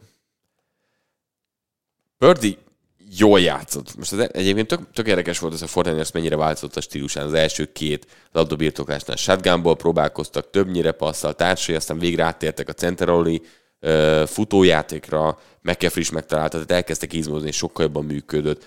Csomószor volt az a tipik Trent Williams, George Kittle, Kyle Juszczyk, és futnak arra. És pusztítanak. Juszczyk a linebackert, az edge-en lévőt. Méterekre tolja el. George Kittle megy második szintre, és bárkit elpusztít, Trent Williamsnek csak hozza a szokásost. Ezekre nem nagyon van válasz, de hogy azért ezekben a TD-kben volt olyan, amiket én is megdobok. Ez nekem a nehezebb ebben egy kicsit. Brock Purdy yardjainak hány százaléka jött az elkapás után? Szerintem 314 yardot passzolt. Jó, alapból megdobja Samuelnek a hosszú TD-je, ami 46 yardos volt, azt szerintem, hogy 5-6 yardos passz volt. Hát azt mondom, hogy 122. Az hány százalék? Nem százalékot. Meg. Már amikor matekra gyerekek, de miért csinálsz ilyet velem? Akkor újra számoljuk legyen, akkor ugye a 100 yard lenne kb. Ez olyan 34%. Ami elkapás után jött? Aha. Az elkapás utáni yardok száma, a totál yardok számának 66,6%-át tette ki, az a 2/3. Ez ebben a fordulóban természetesen a legmagasabb Jézusom. Arány volt. 66%. 66%. Egyébként most gyorsan megpróbálom megnézni, hogy az egész szezonban a legmagasabb arány kezdőirányítóknál az 57% egy bizonyos Mac Jonesnál. Közben jött egyébként egy kérdés Pascaltól. Patreonon most tök sokan hallgatjuk, vagy együtt a meccset, és az a kérdés, hogy most Purdy vagy Prescott lenne az MVP például nálad. Ki kapnám meg? Mármint én kinek adnám, vagy hogy tippelni, ki kapja? Na, akkor mondd mindkettőt. Nálam mindkettő Prescott lenne amúgy. Én remélem, hogy mindkettő Prescott. De félek, hogy azért itt most bajok lesznek, de hozzátenném, hogy ezért nagyon jó, hogy itt még nagyon jó meccsek vannak hátra. Tehát itt még nagyon-nagyon fontos és jó meccsek vannak, amit relatíve ugye kiemeltem ott már a Miami-nál és az AFC-nél emeltem ki, de az NFC-nél is ez ugyanígy igaz, hogy a San Francisco-nak van még hátra meccse, a Seahawks, az egy relatív fontos meccs, és a Ravens az egy karácsonyi késő esti meccs. Egész ország fogja nézni. Lehet villantani. Ott Lamar Jackson is beszállhat ebbe a díjba adott esetben. Tehát igen, most a bye week-en az utolsó egy-két szürkébb meccsével egy kicsit ütötte magát. Tényleg az a probléma, hogy ebben a San Francisco 49ersben teljesen jogos felvetések, hogy ő nincs benne az 5 legfontosabb és 5 legjobb játékosban. Hogy játszott? Samuel, Ayuk, Kittle, McCaffrey, Trent Williams. Így. Milyen játékosok ezek most őszintén? Tehát, hogy... És ezzel egy időben pedig már több egy éve mondjuk el szerintem, hogy Purdy a legjobb irányító, akit láttunk San Franciscóban. Ő hozza ki a legtöbbet ebből a rendszerből, ő teszi hozzá a legtöbbet. De őt MVP-k, esélyesek között, főleg egy ilyen meccs után, ahol mondom, azért a yardjainak nagy része az elkapás után jött. Voltak szép passzai, voltak jó játékai. Első héten megnézzük a Pittsburgh Steelers ellen, most gyorsan megpróbálom ezt nagyon gyorsan megnézni, hogy ott ez hogy volt. Szerintem ott teljesen más volt a helyzet, mert ott sokkal inkább elkapás előtt jöttek a yardok. Tehát összességben nagyon sokféle meccse volt azért ebben a szezonban. Ez a 67,6, azért ez neki is a legmagasabb arány az egész szezonban. Ez extrán magas. És a legalacsonyabb arány, első hét Steelers 23,6%. Telibe, mekkora véletlen. Hát ez legalább kimondtad a végén. Nagyon szép. Nagyon szép. De amikor mondod ezeket a neveket. Hogy aki a csapatban van vele. Top 3 mind. De, jó. Nyilván Ayuk és Samuel... Nem is tudjuk, mert amikor Ayuk játszik, brutális. De nem tud többször a labda hozzá kerülni. Nem is tudjuk, hogy Ayuk mit tudnak kihozni, ha ő igazi első számú elkapó lenne. Nem tudjuk. Ezt mondjuk évek óta, hogy mi lenne, ha kitől egy Baltimore vagy egy Kansas City rendszerben játszani, és Andrews és Kelsey számokat hozhatna. Nyilván a két elkapó az így top 3, tehát inkább úgy mondom, hogy két elkapó együtt top 3, mint duó. Hát az még lehet följebb is. Hát figyelj, mi jött most így gyorsan csak. AJ Brown, Devontae Smith, az a vonal. Azért a Metcalf Lockett vonal azt szerintem nem. Amúgy szépen halkan, megint egy olyan, amit nem tudunk megállapítani, és sajnos nem is fogjuk már látni idén. A Tengdel Collins duo, azért az szépen halkan. Igen, az is jó. Nézem most. Lamb és Ferguson, ugye? Persze, egyértelmű. Godwin, Mike Evans egy polccal lejjebb van. Hát az már lehet, hogy nem is sajnos. És ennyi?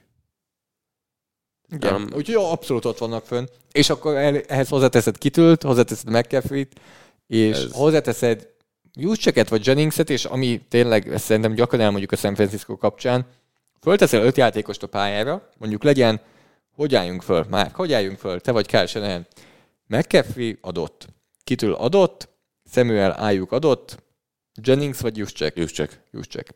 Azért jó, hogy Juszcseket mondod. Mert bármilyen felállásba felállsz. Pontosan. És meg is csinálják, Deebo Samuel bejön futóba, nem tudom, Juszcsek kimegy slotba, mert onnan blokkoljon, Kittelt átmozgatják még, és akkor onnan... Tehát, és van olyan is, nem is tudom, hogy ezen a meccsen is volt olyan, hogy mondjuk fölállnak úgy, hogy Purdy irányító shotgunban, és mellette egyik oldalt McCaffrey, másik oldalt Samuel, és fogják, és McCaffrey-t kiküldik szélre, és ettől még futás lesz Samuel-el. Igen. És úgy, hogy marad, vagy a másik, amit nagyon szeretek, hogy McCaffrey kimegy egy linebacker, és egy linebacker marad Deebo Samuelre. És onnantól kezdve az egy sima dolog passzjátéknál, hogyha olyan helyzet van. Na hát a 49ers azért nagyot ment, Fred Warner, és annyira kár, hogy nem beszélnek róla. Pedig óriási szezont fut, és most is annyira jó volt Fred Warner. Hihetetlen, hogy mennyire jó. Elképesztő. De igen, tehát a védelemben is. Nagyon, nagyon rendben Chase Young az, aki amúgy többen kiemeltek, hogy mennyire nem hoz semmit amúgy. A sietetéseket hozogatta amúgy. Hozogatta a sietetést. Ja, mondjuk volt is sietetés, de amit hogy... lehetett hozni. Jordan Mailata 11-et engedett, ami a legtöbb volt neki az egész karrierjében, és ezen a héten senki nem engedett több sietetést, mint Mailata. Ja, Bossát is tették át oda. Chase Young is azért hozta a sietetést. Nem, tehát tudod, mi lett ezekből? És amúgy meg tudod nézni azt, hogy mindent. Hány alkalommal, ugye Hurtsnek 45 passz kísérlete volt, hány alkalommal mozgott ki abból az átkozott zsebből. Tehát nekem a legfrusztrálóbb volt az egész mérkőzésen az a Philadelphia Eagles esetleges támadójátéka. Tehát nem alakult ki egész meccsen, ha meccs elejéig 2 drive-ot veszük, egy jó ritmusú csapat. Futás, blokkolás, futójáték nem működött. Hurts az első olvasás, egy tisztán látszik, hogy nem dobja meg. Most ez vagy azért van, mert nem jó a játékhívás, vagy azért, mert ő nem dob meg olyan dolgokat, amiket meg kéne dobni. Valószínűleg szerintem mindkettő. Egyszerűen túl sokáig tartja a kezében Hurts a labdát, és olyan gyakran borítja a zsebet, hogy volt egy olyan pont, azt mondtam, hogy még egyszer látom Hurtset kimozogni, és értem, hogy abból nagy játékok tudnak jönni, de hogy nem fenntartható ez a játék, amit látunk. Ez nem fenntartható. Na, 55 dropbackje volt. Brutális amúgy. Hurtsnek, és nem mondom azt, hogy kimozgott feltétlenül a zsebből, de van egy olyan mutatónk, hogy elkezd mozogni. Tehát, hogy elindul tehát lehet bőven az, hogy a zsebben belül marad, de hogy mozog. Tehát megy valamerre, és nem a dropback tetején van, hanem valamerre, ami nem a szokásos, van a természetes mozgás, amikor csak így hitchelsz fölfelé passzol, de nem, amikor már van benne egy hirtelen mozgás, vagy ilyesmi.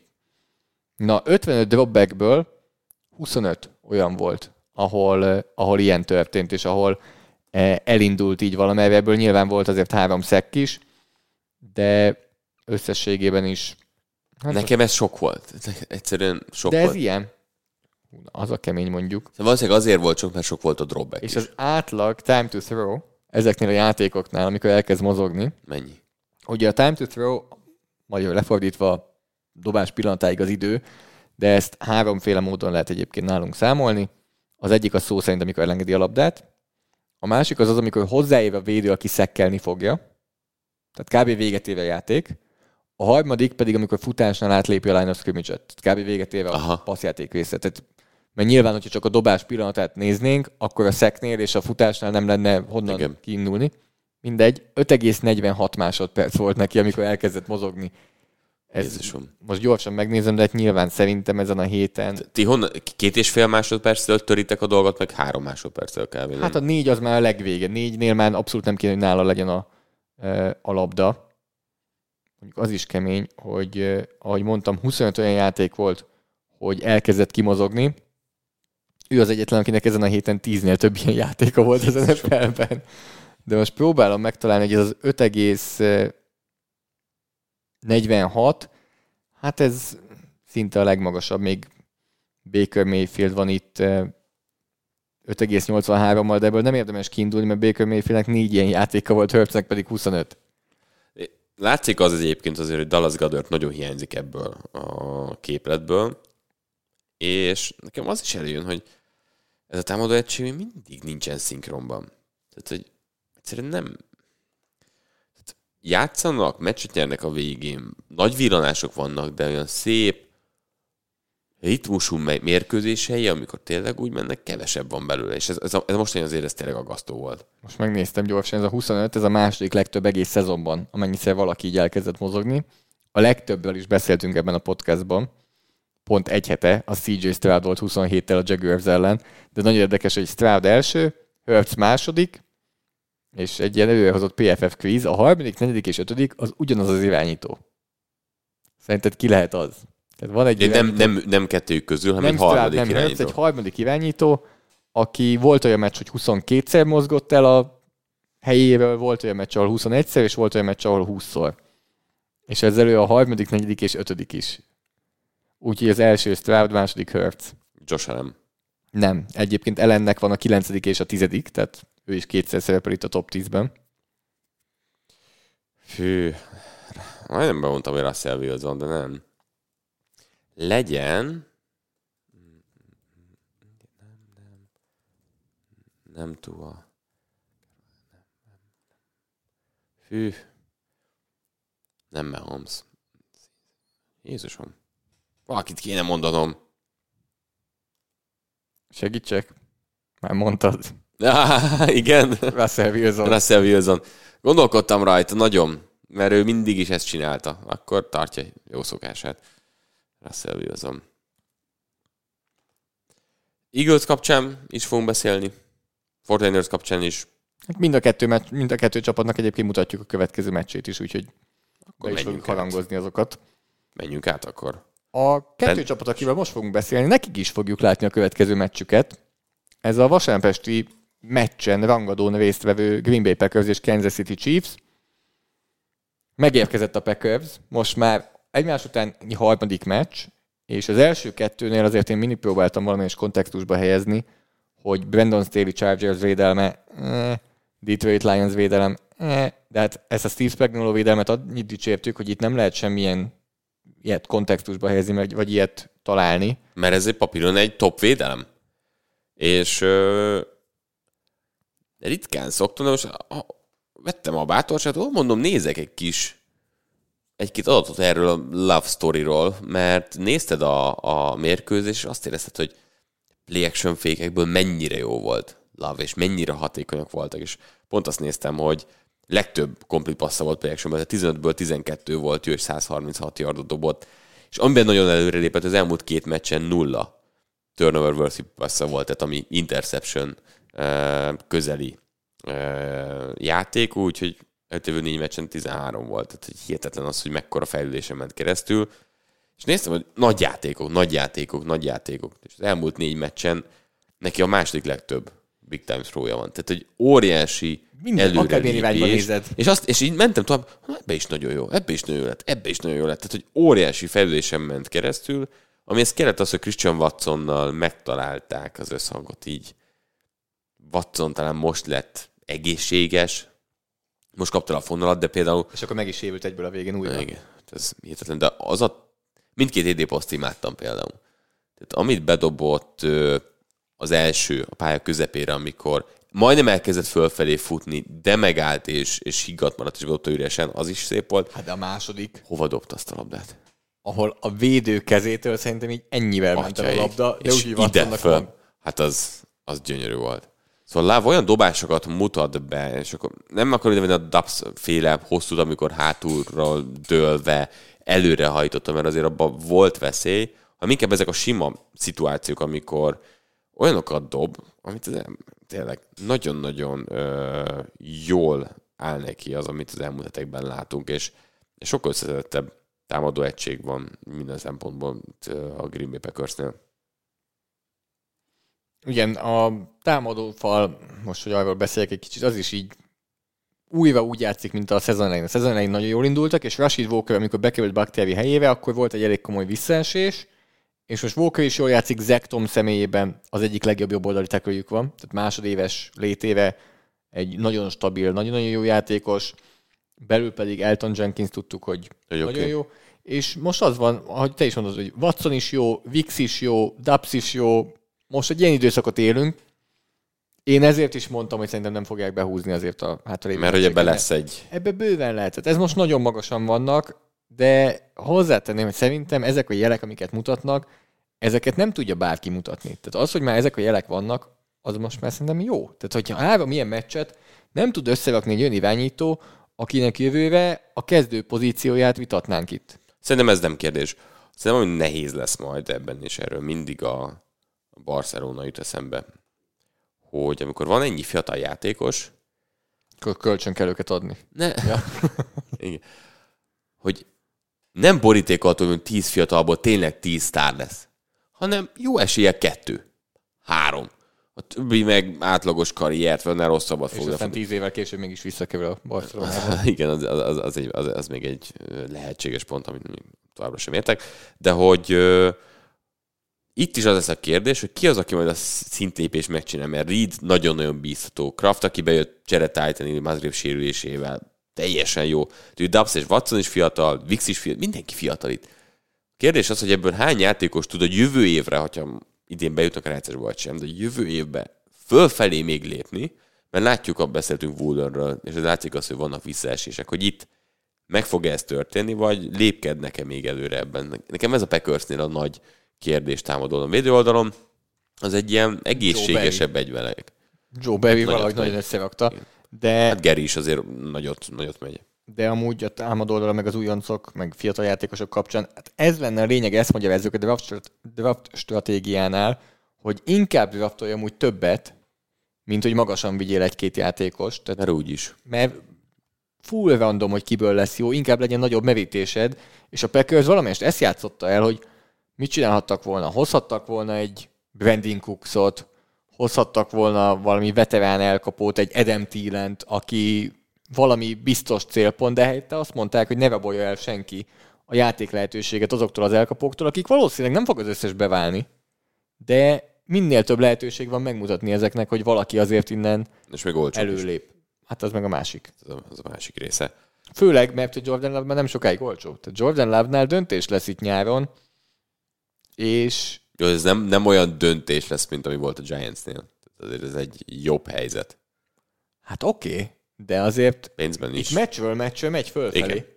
Tehát itt de most a 45 millió per évnél tartunk. De ez a szerethető helyzet azért az édes probléma egy kicsit nekem. Hogy azt mondod, hogy igen, ez jó, megyünk abba az irányba, ahova kell, és nem az van, hogy Nyilván, jó, nem mondta, Daniel Jones ez teljesen más, de most akármennyire is jó az elmúlt egy hónap Jordan Love-val, mennyire szívesen adsz neki oda egy Justin Herbert-ös szerződést? Szerintem nem reális, hogy Justin Herbert pénzt akarjon. Nekem nincs előttem az, hogy ez olyan struktúrájú legyen egy irányítónál, aki egy szezont volt eddig fullos kezdő. Nekem ez nem áll össze. Ha Packers ezt jól menedzseli, akkor ezt jól tudja húzni egy olyan szerződéssel, amiben nagy pénz van, de mondjuk potenciálisan a második évben ki tud lépni belőle. És akkor az van, hogy bizonyítsál még, de közben az első 2 évben azért kapsz lóvét, de nem terheli szét a fizetési sapkát. Azért... Vagy akkor egy ilyen szerződés, mint Jalen Hurts-é. Ja. Hát... Tehát ezért mondom, hogy itt azért ez nagyon fölfelé megy. Ja, abszolút. Ha hozza azt, amit te mondtál, ha bejön az állításod, akkor Jordan Love annyit kér nagyjából, amennyit nem szégyel. Ha úgy fejezik be a szezont, hogy 8 de szerintem akkor az van, hogy akkor a Packersnek ezt meg kell adni, és ennyi. Tehát, hogy ez egyetértünk valószínűleg. Jó helyzet, de oda kell tenni. Nagyon gyorsan lesz, nagyon magas az ára. Hát ez irányító teljesítmény a legelinflálódóbb dolog. Tehát, hogy ilyen szempont úgy nő meg tényleg egy meccsel az értéke, hogy ez nem valós. Nem valós ilyen szempontból. Szerintem ilyen tekintetben azért ez probléma lehet. És hol van Patrick Mahomes értéke jelenleg? Ami igazából, tehát Mahomes még mindig nem gondoljuk azt, hogy rosszul játszana, vagy óriás hibák lennének a játékában. Nem. Továbbra ugyanazok a hibák jönnek elő. Chiefsnek van 2 gyenge tekölje. Most jelenleg csak egy, mert igen, Donovan Smith megsérült, úgyhogy Vanya Morris játszik az újonc helyette. Ő sem volt jó. Nem. De van... olcsó. Ha már ezt mondta az előbb a Packers elkapóknál, itt ez lenne. Valdez Scantling szemében meg van egy emberük, akiről mindig sokat beszélnek. Ugye 2 héttel ezelőtt az Eagles ellen, most ugye a meccs végén egy bedobható pass interference. Nem fogunk beszélni. Előtte meg volt egyébként az, amikor Mahomes megütötték, az a pályán belül volt, hogy nem kellett volna, hogy menjen 15 yardos büntetés, az egy szintén borzasztó döntés volt, amikor arra kapott a Chiefs 15 yardot, hogy Mahomes megütötték, és nem arra, hogy Mahomes megütötték a pályán kívül, mert nem ez történt. Volt egy olyan talán pont... Mondjuk én szerintem ott egyébként Mahomes feladta. Tehát nálam az... De a pályán nem tudott feladni. Hát... Akkor csúszom be. Olyan nincs. Ameddig pályán belül van, addig megüthetik. Igen, de közben szerintem ahogyan ő fut, ezt már nem szokták megütni. Tehát ugye ez már, akkor... erre pontosan tudja, hogy mindig zász 10-ből 10-szer ott, hogy fél yardon belül van, vagy kívül, vagy így megütik az irányítót.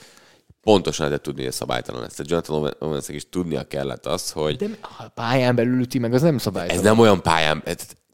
Gyakorlatilag fél yard, vagy mennyi volt attól, hogy... Hát de akkor csúszom be, vagy akkor lépjen ki előbb.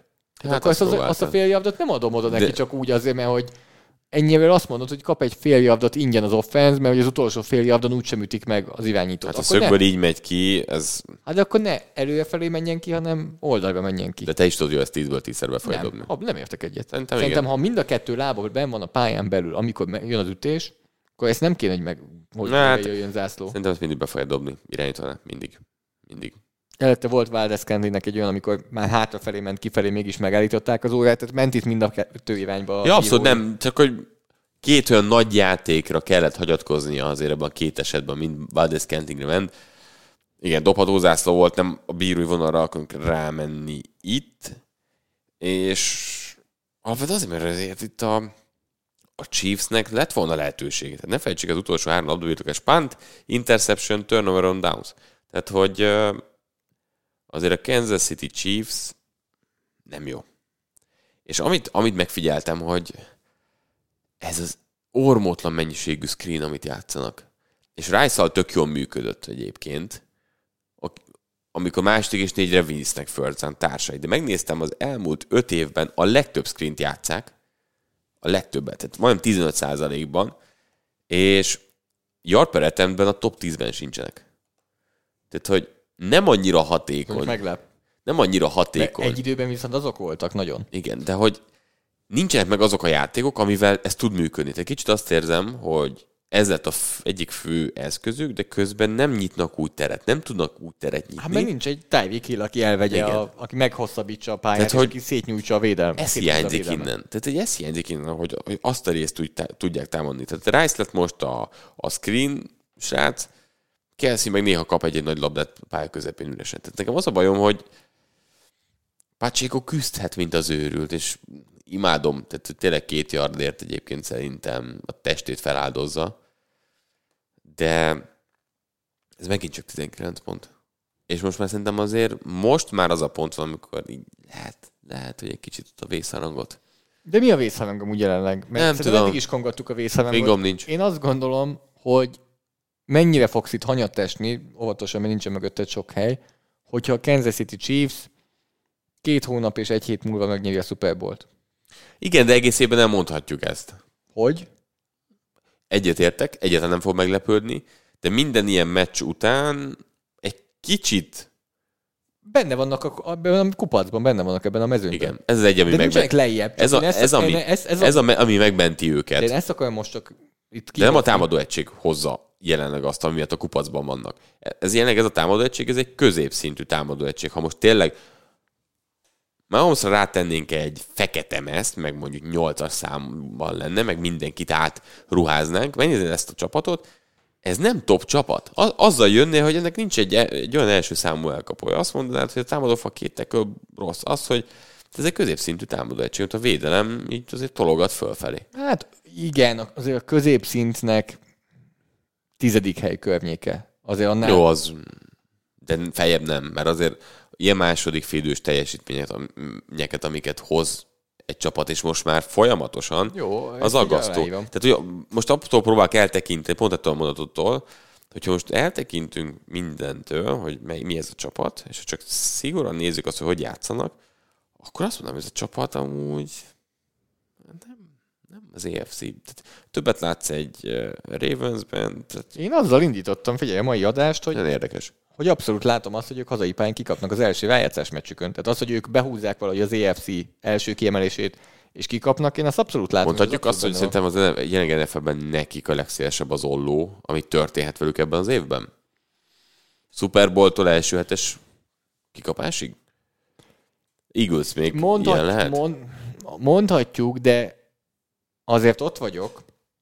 Tegyük fel, mondjuk bejutnak a második helyen a rájátszásba, legyen az, vagy nem, mert az egy Buffalo. Legyen az, hogy mondjuk bejutnak harmadik. Nem, ez direkt mondom ezt így nagyjából. Legyen az, hogy bejutnak harmadik helyen a rájátszásba, és jön szembe egy Indianapolis Colts vagy Houston Texans Kansas City-ben. Azért sokkal jobban meglepődök, hogyha itt kikapnak, mint ahogyha megnyerik a Super Bowl-t.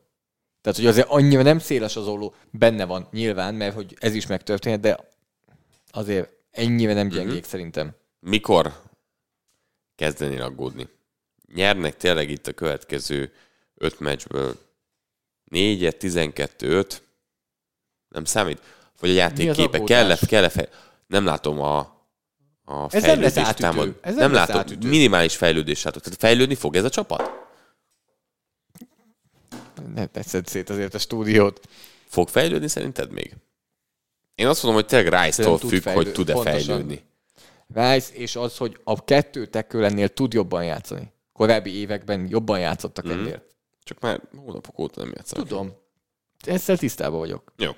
De hogyha valami ott történik, tudnak jobban játszani ennél. Jó. Van kis fejlődési lehetőség szerintem bennük, de nem tudom. De ez is elég lehet. Tehát tudnak nyerni 3 meccset valahogy abszolút. Így a rájátszásban. Nem fogom szeretni, de tudnak. De ettől lesz szerintem jó ez a rájátszás. Egyértelmű. Itt nagyon sok irányba. Lehet, hogy nem akarod nézni a Coltsot, de ők is bejutnak oda, nincsenek akkora távolságok, mint korábbi években. Egyetértek. Úgyhogy alig várjuk a Cleveland Browns és az Atlanta Falcons Super Bowl-t. Most pedig. Úgynevezett Kyle Shanahan Bowl. Szép. És Alex Mack. Nagyon jó. Mohamed Sanu. Nem, Sanu Bengals volt. Sanu nem játszott a Brownsban szerintem. Igen, igazad van. Most azt hiszem, mondasz még valakit. Nem, most ennyire jutotta. Akkor mondjál nekem statisztikát. Jó. Milyen irányba Discordon is mindenki. lépünk el. Izítsátok. Izítsa a billentyűzetet. A elkapókról lesz szó. Uh-huh. És az úgynevezett Michael Thomas Ballról. Mert hogy annyit beszélünk erről, akkor nézzük már meg, hogy idén melyik elkapók felé ment a legtöbb slant pass az NFL-ben. Ki volt az, akit a legtöbbször vettek célba a 2023-as szezonban? Ha szeretnéd, beletehetjük a 22-eset is, hogy nagyobb mintával dolgozzunk. Jó, csak a 2023-as, tehát az első 13 héten. Persze, legyen fogalmam, nulla fogalmam. Ki az, aki felé a legtöbb slant pass ment? Az első 20-szal áll, a második 19-szel, aztán van egy 3-as holt verseny 17-tel, aztán 16, és ott van egy 5-ös holt verseny 15-tel. Ez az első 11 játékos. És akkor Discordon is jöhetnek. És az első név, aki jött, holt versenyben a 7. helyen, ahol ott a nagy holt verseny van. Illetve most szóval meg lett említve egy másik, aki holt versenyben 7. és a 3. is itt előtték. Közben. Ne presszionáljatok. Tehát az első 11-ből itt 3-at már kilőttek Discordon. De az első és a második még nem hangzott el, és a másodikat meglepődnék, hogyha nagyon sokan bemondanák. Mind a második, mind a egyik, aki holt versenyben, a 3. az kicsit ilyen sleeper. És most még jöttek tippek, akik viszont nincsenek itt. Na már. Kezdenek nyugtatni.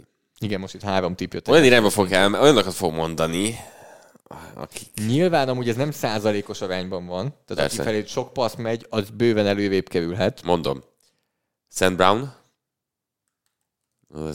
Amikor már látom, hogy keresőt teszi. 22. Tudom, hogy nem jó. Szerintem 11 soha ilyen passz ment felé. Jó, de egyébként, ha jól látom, neki van a legmagasabb PFF értékelés, és lent passzoknál, ha számít bármit nálad. Hogyne. Jól csinálja? Jól csinálja. Oké, következő, akit mondok. Legyen Pittman. Megint keres. Ő holt versenyben 12. Jövünk fölfelé. CD Lamb. CD Lamb a holt versenyben 3. Jó, oké, megérkeztünk. Hőnállított csúcsra. Ki a francot mondja még? Amúgy, aki holt versenyben, mondtam az előbb, hogy holt versenyben 12. Michael Pittman, azt elmondom neked, hogy kivel holt versenyben 12. Kivel? Úgy, hogy nincs nagy éve, sérült Michael Thomas, így is ott van. Michael Thomas a slanteknél. 14 slant nagyon jó. Felé. Jézusom, százalékosan az mennyi lehet? Gondolj bele, hogy így van neki 14. Hetek óta nem játszik. Totálban hány passz ment felé. Ez óriási. Meglepődök, hogyha 50-nél több ment felé. Óriási, nagyon, nagyon jó. Nem, 66 ment felé, és abból sokat passzol, csak szart csinált. Hát a fantasy csapatunk tudja. Igen, nagyjából. Valakit még egyet kéne mondanom.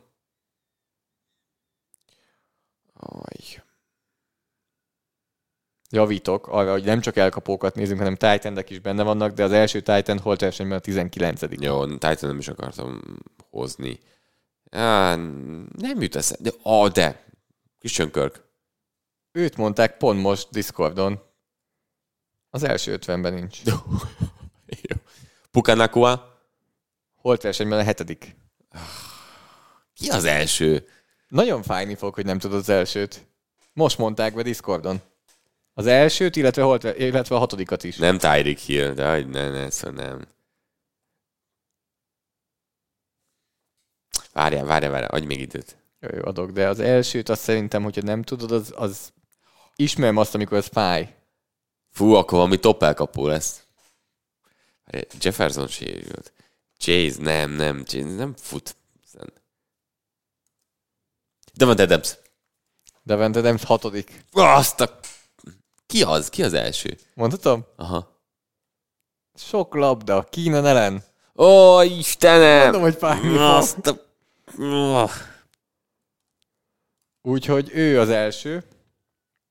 Anélkül, hogy tudnám, hogy nem néztem meg, hogy pontosan milyen mélysége volt az útvonalnak, mert mondjuk egy slant és post között nagyjából az a különbség, hogy mennyire mélyen futod az elejét.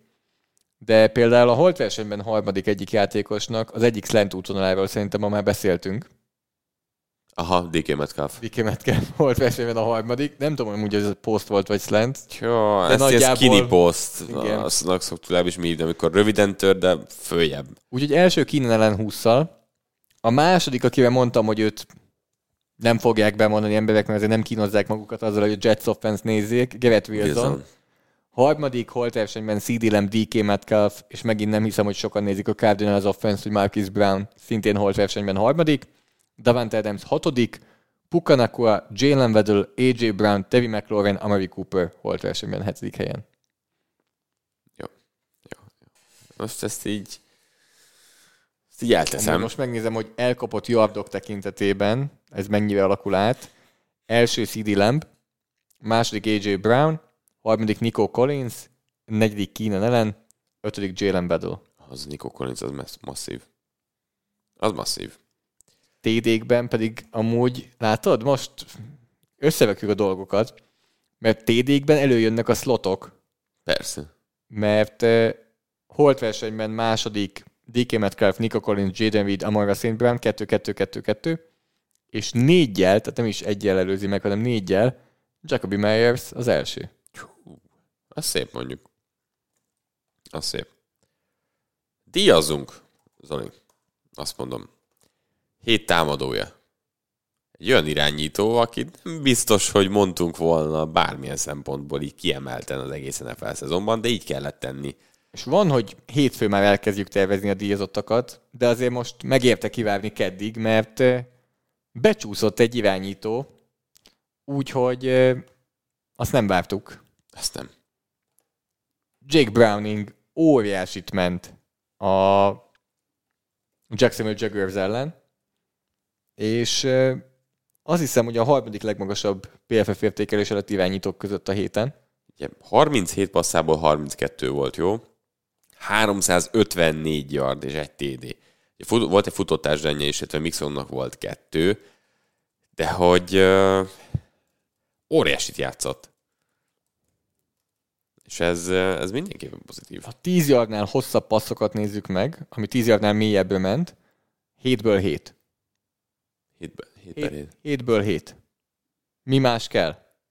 Tehát egészen elképesztő, hogy a semmiből. Meg nem tudjuk, hogy ennek mennyire higgyünk ugye jelenleg. Nem, hát ez most egy olyan pont, ahol nagyon magasan van, és onnan lehet nagyot esni nagyon hamar. De amit egyébként mondtál korábban, az igaz, hogy itt is a play actionnek a ritmusa az nagyon-nagyon jól jött. Azt hiszem, nem is Prescott, Geno Smith kapcsán mondtad, vagy Prescott kapcsán? Love. Az egyik irányítókról beszéltünk ma, és itt is abszolút kijött az, hogy mennyire jól jött a ritmusa a play action passzoknak.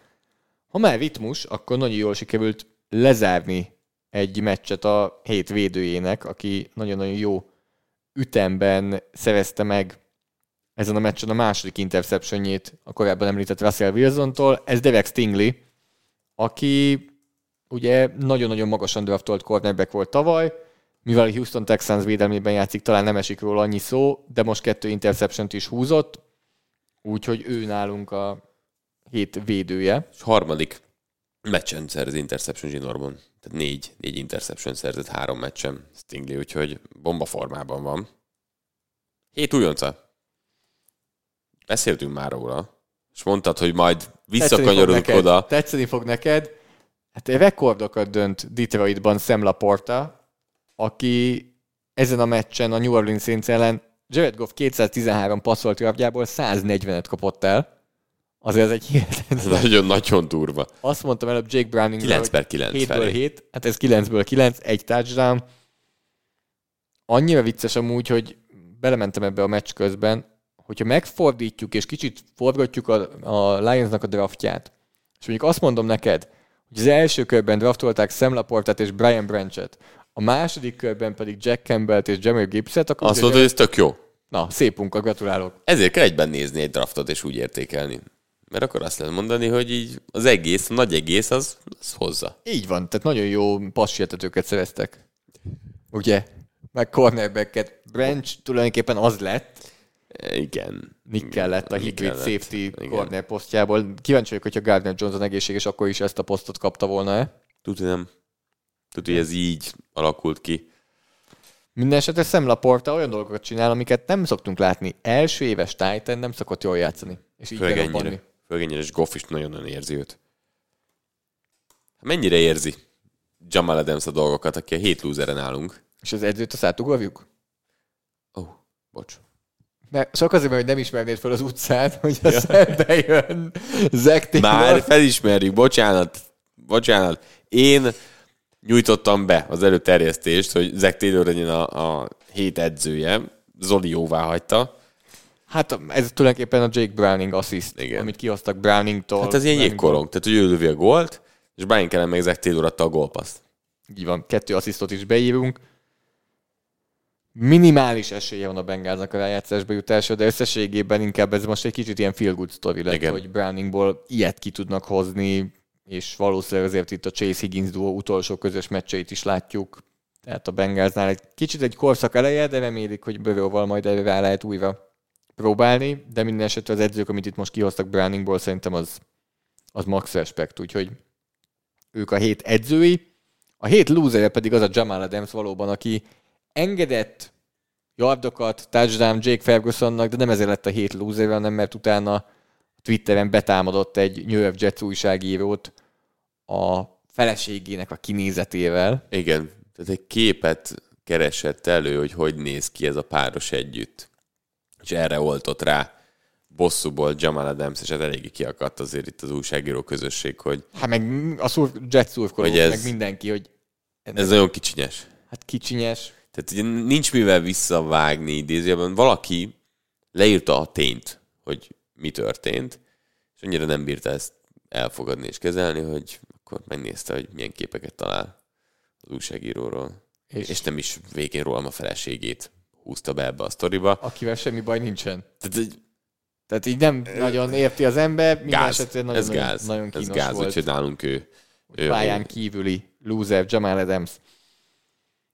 Én azért megpróbálom általában eladni a meccseket, de lehet... Ezt leadni kéne. Rosszul mondod. Azt is, de lehet, hogy mindenki megérdemel egy 7 loser díjat, aki péntek hajnal 2 óra 15 Én azt hittem azt, hogy mindenki megérdemel még egy esélyt. Nem, inkább a 7 loser díjra jelölnék mindenkit, aki föl kell megnézni ezt a meccset. Én leszek az első, aki ezt megteszi, ugye? Megistél a 2. Tehát, hogy hoztál magaddal még egy ember, csak hogy ma ilyen... Egy bolond 2 csinál most. Igen, szerencsére, nem tudom, hányan lesznek. Figyelj, ezt is le kell nyomni. Tehát ez... Na, ide kell valami sidequest. Tehát ez az, amikor... Sidequest, hogy ébren maradjak. Jó, így is tehát akkor a sportfogadás vonatra most évek vissza, ugye? Nem. Akkor... New England Patriots, Pittsburgh Steelers, ha még nem mondtuk volna. Kenny Pickett megsérült, ha még nem mondtuk volna. Mitchell Trubisky irányít az egyik oldalon, és Bailey Zappi a másik oldalon. Az biztos? Semmi se biztos. Na, szerintem se. De valószínű. Igen. Szerintem Mac Jones full lefőtt. Tehát az alapján, ahogy Bill Belichick nyilatkozik róla, igen. Szerintem Mac Jones egyetlen darab snappet se fog már játszani a New England Patriots mezében. Megunta. Elég volt. Mert Zappi annyival jobb. Nulla pont a Los Angeles Chargers ellen. Ez a támadósor. Márknak volt egy állítása a szezon elején, hogy a Giants támadósor, azt hiszem, a 10 pont alatti átlagot fogja hozni. Hát most már nem a Giants támadósor átlagolja a legkevesebb pontot az NFL-ben, hanem a Patriots valami 12-vel. Förtelen. Na, de kire tippelsz? 30,5 az over-under.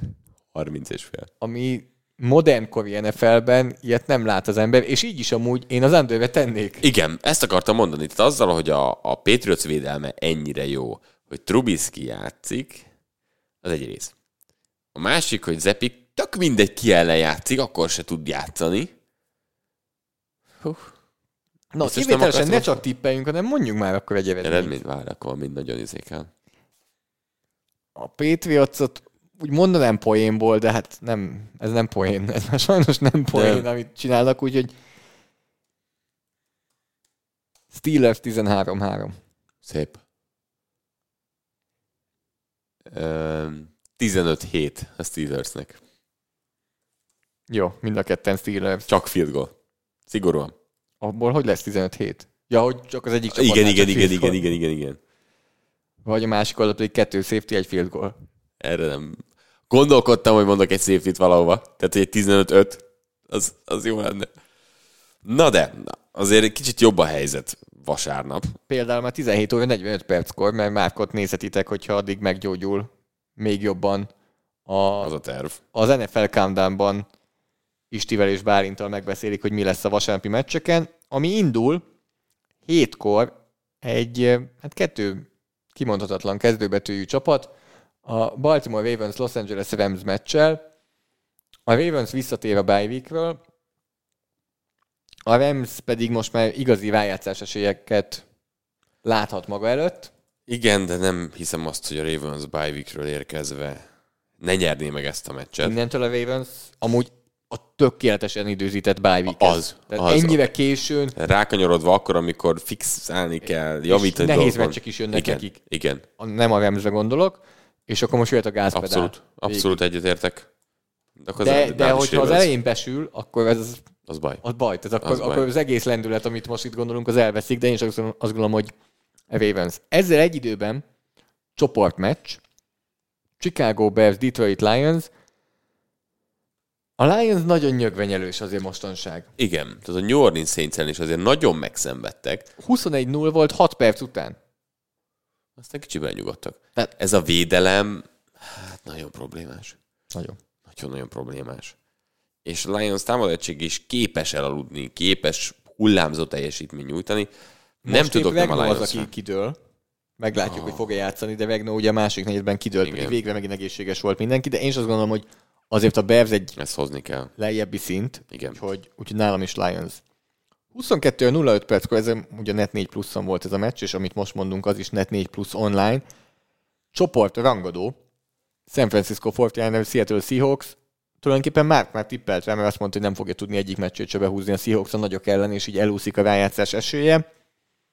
A 49ers hajt az első kiemelésre. Nem sokára beszélünk egy meccsről, ami nagy hatással lehet arra, hogy meg lesz nekik az első kiemelés. Én is azt gondolom, hogy 49ers... Látod, hogy a Seahawks azért megnehezíti a dolgát a 49ersnek?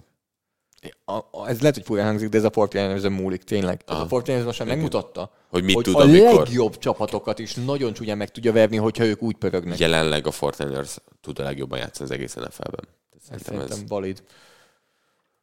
22-25-től pedig, Tartsatok velünk Discordon. Tényleg. Közös meccsnézés a Patreon támogatókkal, és ezúttal nem egy New York Jets meccset hoztunk, bár AFC kelet csapat így is van. Buffalo Bills, Kansas City Chiefs. Pár éve azért más volt egy kicsit, de közben mégis legalább annyira jól tudom pozícionálni, mert a Billsnek ez utolsó szalmaszál. Hát és a Chiefs szerintem szeretne lassan meccset nyerni. Így van. Meg úgy jól játszani egy jó csapat ellen. Vagy csak meccset nyerni. Ez egy 50-50. Kansas Cityben van megint a meccs. A Bill szerintem kb. Bukja akkor a rájátszást. Kinek fontosabb ez a meccs amúgy? Bills, tehát abban egyetértünk. Egyértelmű. A Billsnek... Hú, de látom, hogy a Bills felszívja magát erre a meccsen. Nagyon-nagyon-nagyon látom. A Bills is ott tart egyébként, hogy a következő 2 nehéz meccséből kellene nyerni egyet mindenképp. És az valószínűleg elég lehet. Tehát a 2 nehéz meccs, ami most jön a Chiefs és a Cowboys, abból egyet nyer, és utána behúzza a Chargers, Patriots, a Dolphins a végén. Azt teszem, a Dolphins is nagyon nehéz, bocsánat, hogy azt így kihagytam.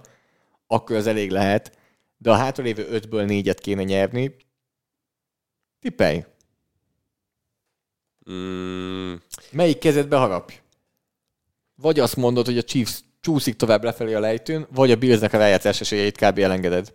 Buffalo Bills. Te is. Én is. Igen. És a bye week itt számít megint szerintem. Számít is. Szerintem az Eagles ellen is közel voltak. Nagy csapatok ellen tud nagyon jól. A Bills egy Patriots-tól kapott ki. Tehát azért nem a nagy csapatok ellen van a problémáik. Szerintem ez egy jó meccs lesz, és a Bills meg fogja nyerni. És jövőt azt mondod majd a Chiefsről, mint amit ezen a héten. Hogy? Bármi lehet. Nem lepődünk meg, hogy ettől függetlenül ott lesznek. Hozzáteszem, hogy csúnyán nem kaptak még ki. Tehát az már más lenne. Az más. Egy 2 TD-s. Hazai pályán. 2 TD-s vereség az már más befolyásolná a dolgokat. Ahogy a vasárnap esti rangadó, és itt most nagybetűvel is befolyásolhat nagyon sok mindent. Egyszer már ebben a szezonban találkozott a Dallas Cowboys és a Philadelphia Eagles. Nehezen felejtjük azt a végjátékot, azt hiszem. És reméljük, hogy most is hasonlóan izgalmas meccset hoz. Én nem akarom itt túl gondolni a dolgot. Én szerintem már azelőtt is azt gondoltam, hogy 1-1, ahogy lehozzák a szezonban. Philadelphiában nyert a Philadelphia. Itt akkor azt mondom, hogy Cowboys. Én is így vagyok vele. De akkor az Eaglesnek messzire kerül az első kiemelés. Onnantól a San Francisco kezébe kerül a saját sorsa. De még a San Francisco-nak is van meccse Baltimore ellen. Messze van még. Annyi történik, hogy nagyon nem mindegy a két csapat között. Viszont akkor ugyanott vagyunk. Kinek fontosabb ez a meccs? Szerintem papíron eredmény miatt az Eaglesnek. Eaglesnek amúgy. De lélektanilag meg a Cowboysnak, hogy verjék már meg a Jalen Hurts-ös Philadelphiát. Meg akkor divíziót tudod nyerni, és amit te gondolkodtál, hogy hogyan pakolod át a Cowboys, rögtön megfordul. Hát most még nem. Tehát, hogyha a Cowboys ezt a meccset nyeri, az még nem elég. Akkor a tiebreaker még mindig az Eagles mellett van. Én úgy láttam, igen. Tehát ezzel a meccsel... Ott is fog maradni? Hát most gyorsan megnézem, de ezzel a meccsel, amennyire néztem, nem tud a Cowboys bekerülni a belső ívre, mert most gyorsan megnézem. Igen, hogyha megnyeri az összes hátralévő meccsét a Cowboys, még akkor is van 33% esély, hogy nem nyerik meg a csoportot. Mert akkor mondjuk az Eagles a maradékot megnyeri. Ugyanakkor, hogyha megnyeri a hátralévő 5 meccsét a Cowboys, akkor van 49% esély arra is, hogy első kiemeltek lesznek. Aha. Tehát a Cowboys is most még minden irányba tud menni. Hát ebben egyetértek, hogy amúgy így pláne az Eagles bukhat nagyobbat. Mert a Cowboys még ott is még azt kell, hogy nem a saját kezében van, hogy nyernek. Igen, tehát a Cowboysnak utána még mindig nem a saját kezében van a sorsa. De ez nem Cowboys. És pont amit mondasz. Hogy 1-1. Meg kell mutatni. Igen. Vasárnap este is lesz meccs. A Miami Dolphins egy gyengébb csapat ellen játszik. Tudjuk, hogy ez mit szokott hozni. Ezúttal most a Tennessee Titans lesz az áldozat? Már nem vasárnap este, ez a Monday Night. Ja, mert hogy 2 Monday Night van, igen, bocsánat. Igen. Egymással egy időben van 2 Monday Night meccs, kedden, hajnali 2:15 és hogyha jól kapcsolgattok, akkor össze tudtak rakni egy Miami Green Bay meccset, ami egy kifejezetten élvezetes találkozó lehet. Úgyhogy ügyesen kapcsolgassatok a tévére. Mert különben van egy Miami Dolphins, Tennessee Titans, és egy... Van ez a picture in picture. Beteszed, nézed egy képernyőn. Az is megoldható. Hát valahogy szépen kapcsolgattok, akkor lesz ebből egy tök jó Miami Green Bay meccs szerintem. És ez nagyjából le is írtad egyébként, hogy a Dolphins mondjuk ide meg a Green Bay Packers, a Dolphinsnak hozni kell. Tehát amilyen meccsek várnak rá, ez még az egyik legkönnyebb lesz, a Packers pedig hát veretlenül fogja befejezni ezt a szezont, úgyhogy egyértelmű. Hát úgy veretlenül, hogy még az eddigi vereségeket is kitörlik. De hülye vagyok, Istenem. Az elmúlt 8 meccsét veretlenül fogja hozni. Mi pedig veretlenül lehoztuk ezt az adást. A 13. hét kibeszélőjét, valamelyest a 14. hét beharangozóját. Még egyszer szólunk, hogy tartsatok velünk vasárnap este 22:25 a Chiefs-Bills meccsen. Reméljük, hogy sokan lesztek, és sokatokkal nézhetjük együtt azt szerintem remélem, hogy izgalmas és jó meccset. Amúgy ez egy jó forduló. Nem mondom, hogy a csütörtök és a hétfő, sőt azt mondom, hogy a csütörtök és a hétfő kevésbé talán. Igen. De a vasárnap az erős. Hát figyelj, van nekünk azért egy Chiefs-Bills, és utána egy Cowboys Eagles, de én még a Fortnite Seahawks is ide ezt akartam mondani, azért az is. De még Ravens, Rams. Így. Ez szépen építkezik. Úgyhogy az összes vasárnapi meccset elmondtuk, kivéve, amit te kommentálsz a Bears Lions, akkor tudjuk, hogy már mennyire várja azt a meccset. Mit te a csütörtököt? Na hát, take one for the team. Ez most egy ilyen hét lesz nekünk. Úgyhogy köszönjük, hogy minket hallgattatok. Megbocsátjuk, hogyha a közvetítések alatt ez a nem találkozunk. Sziasztok! Sziasztok!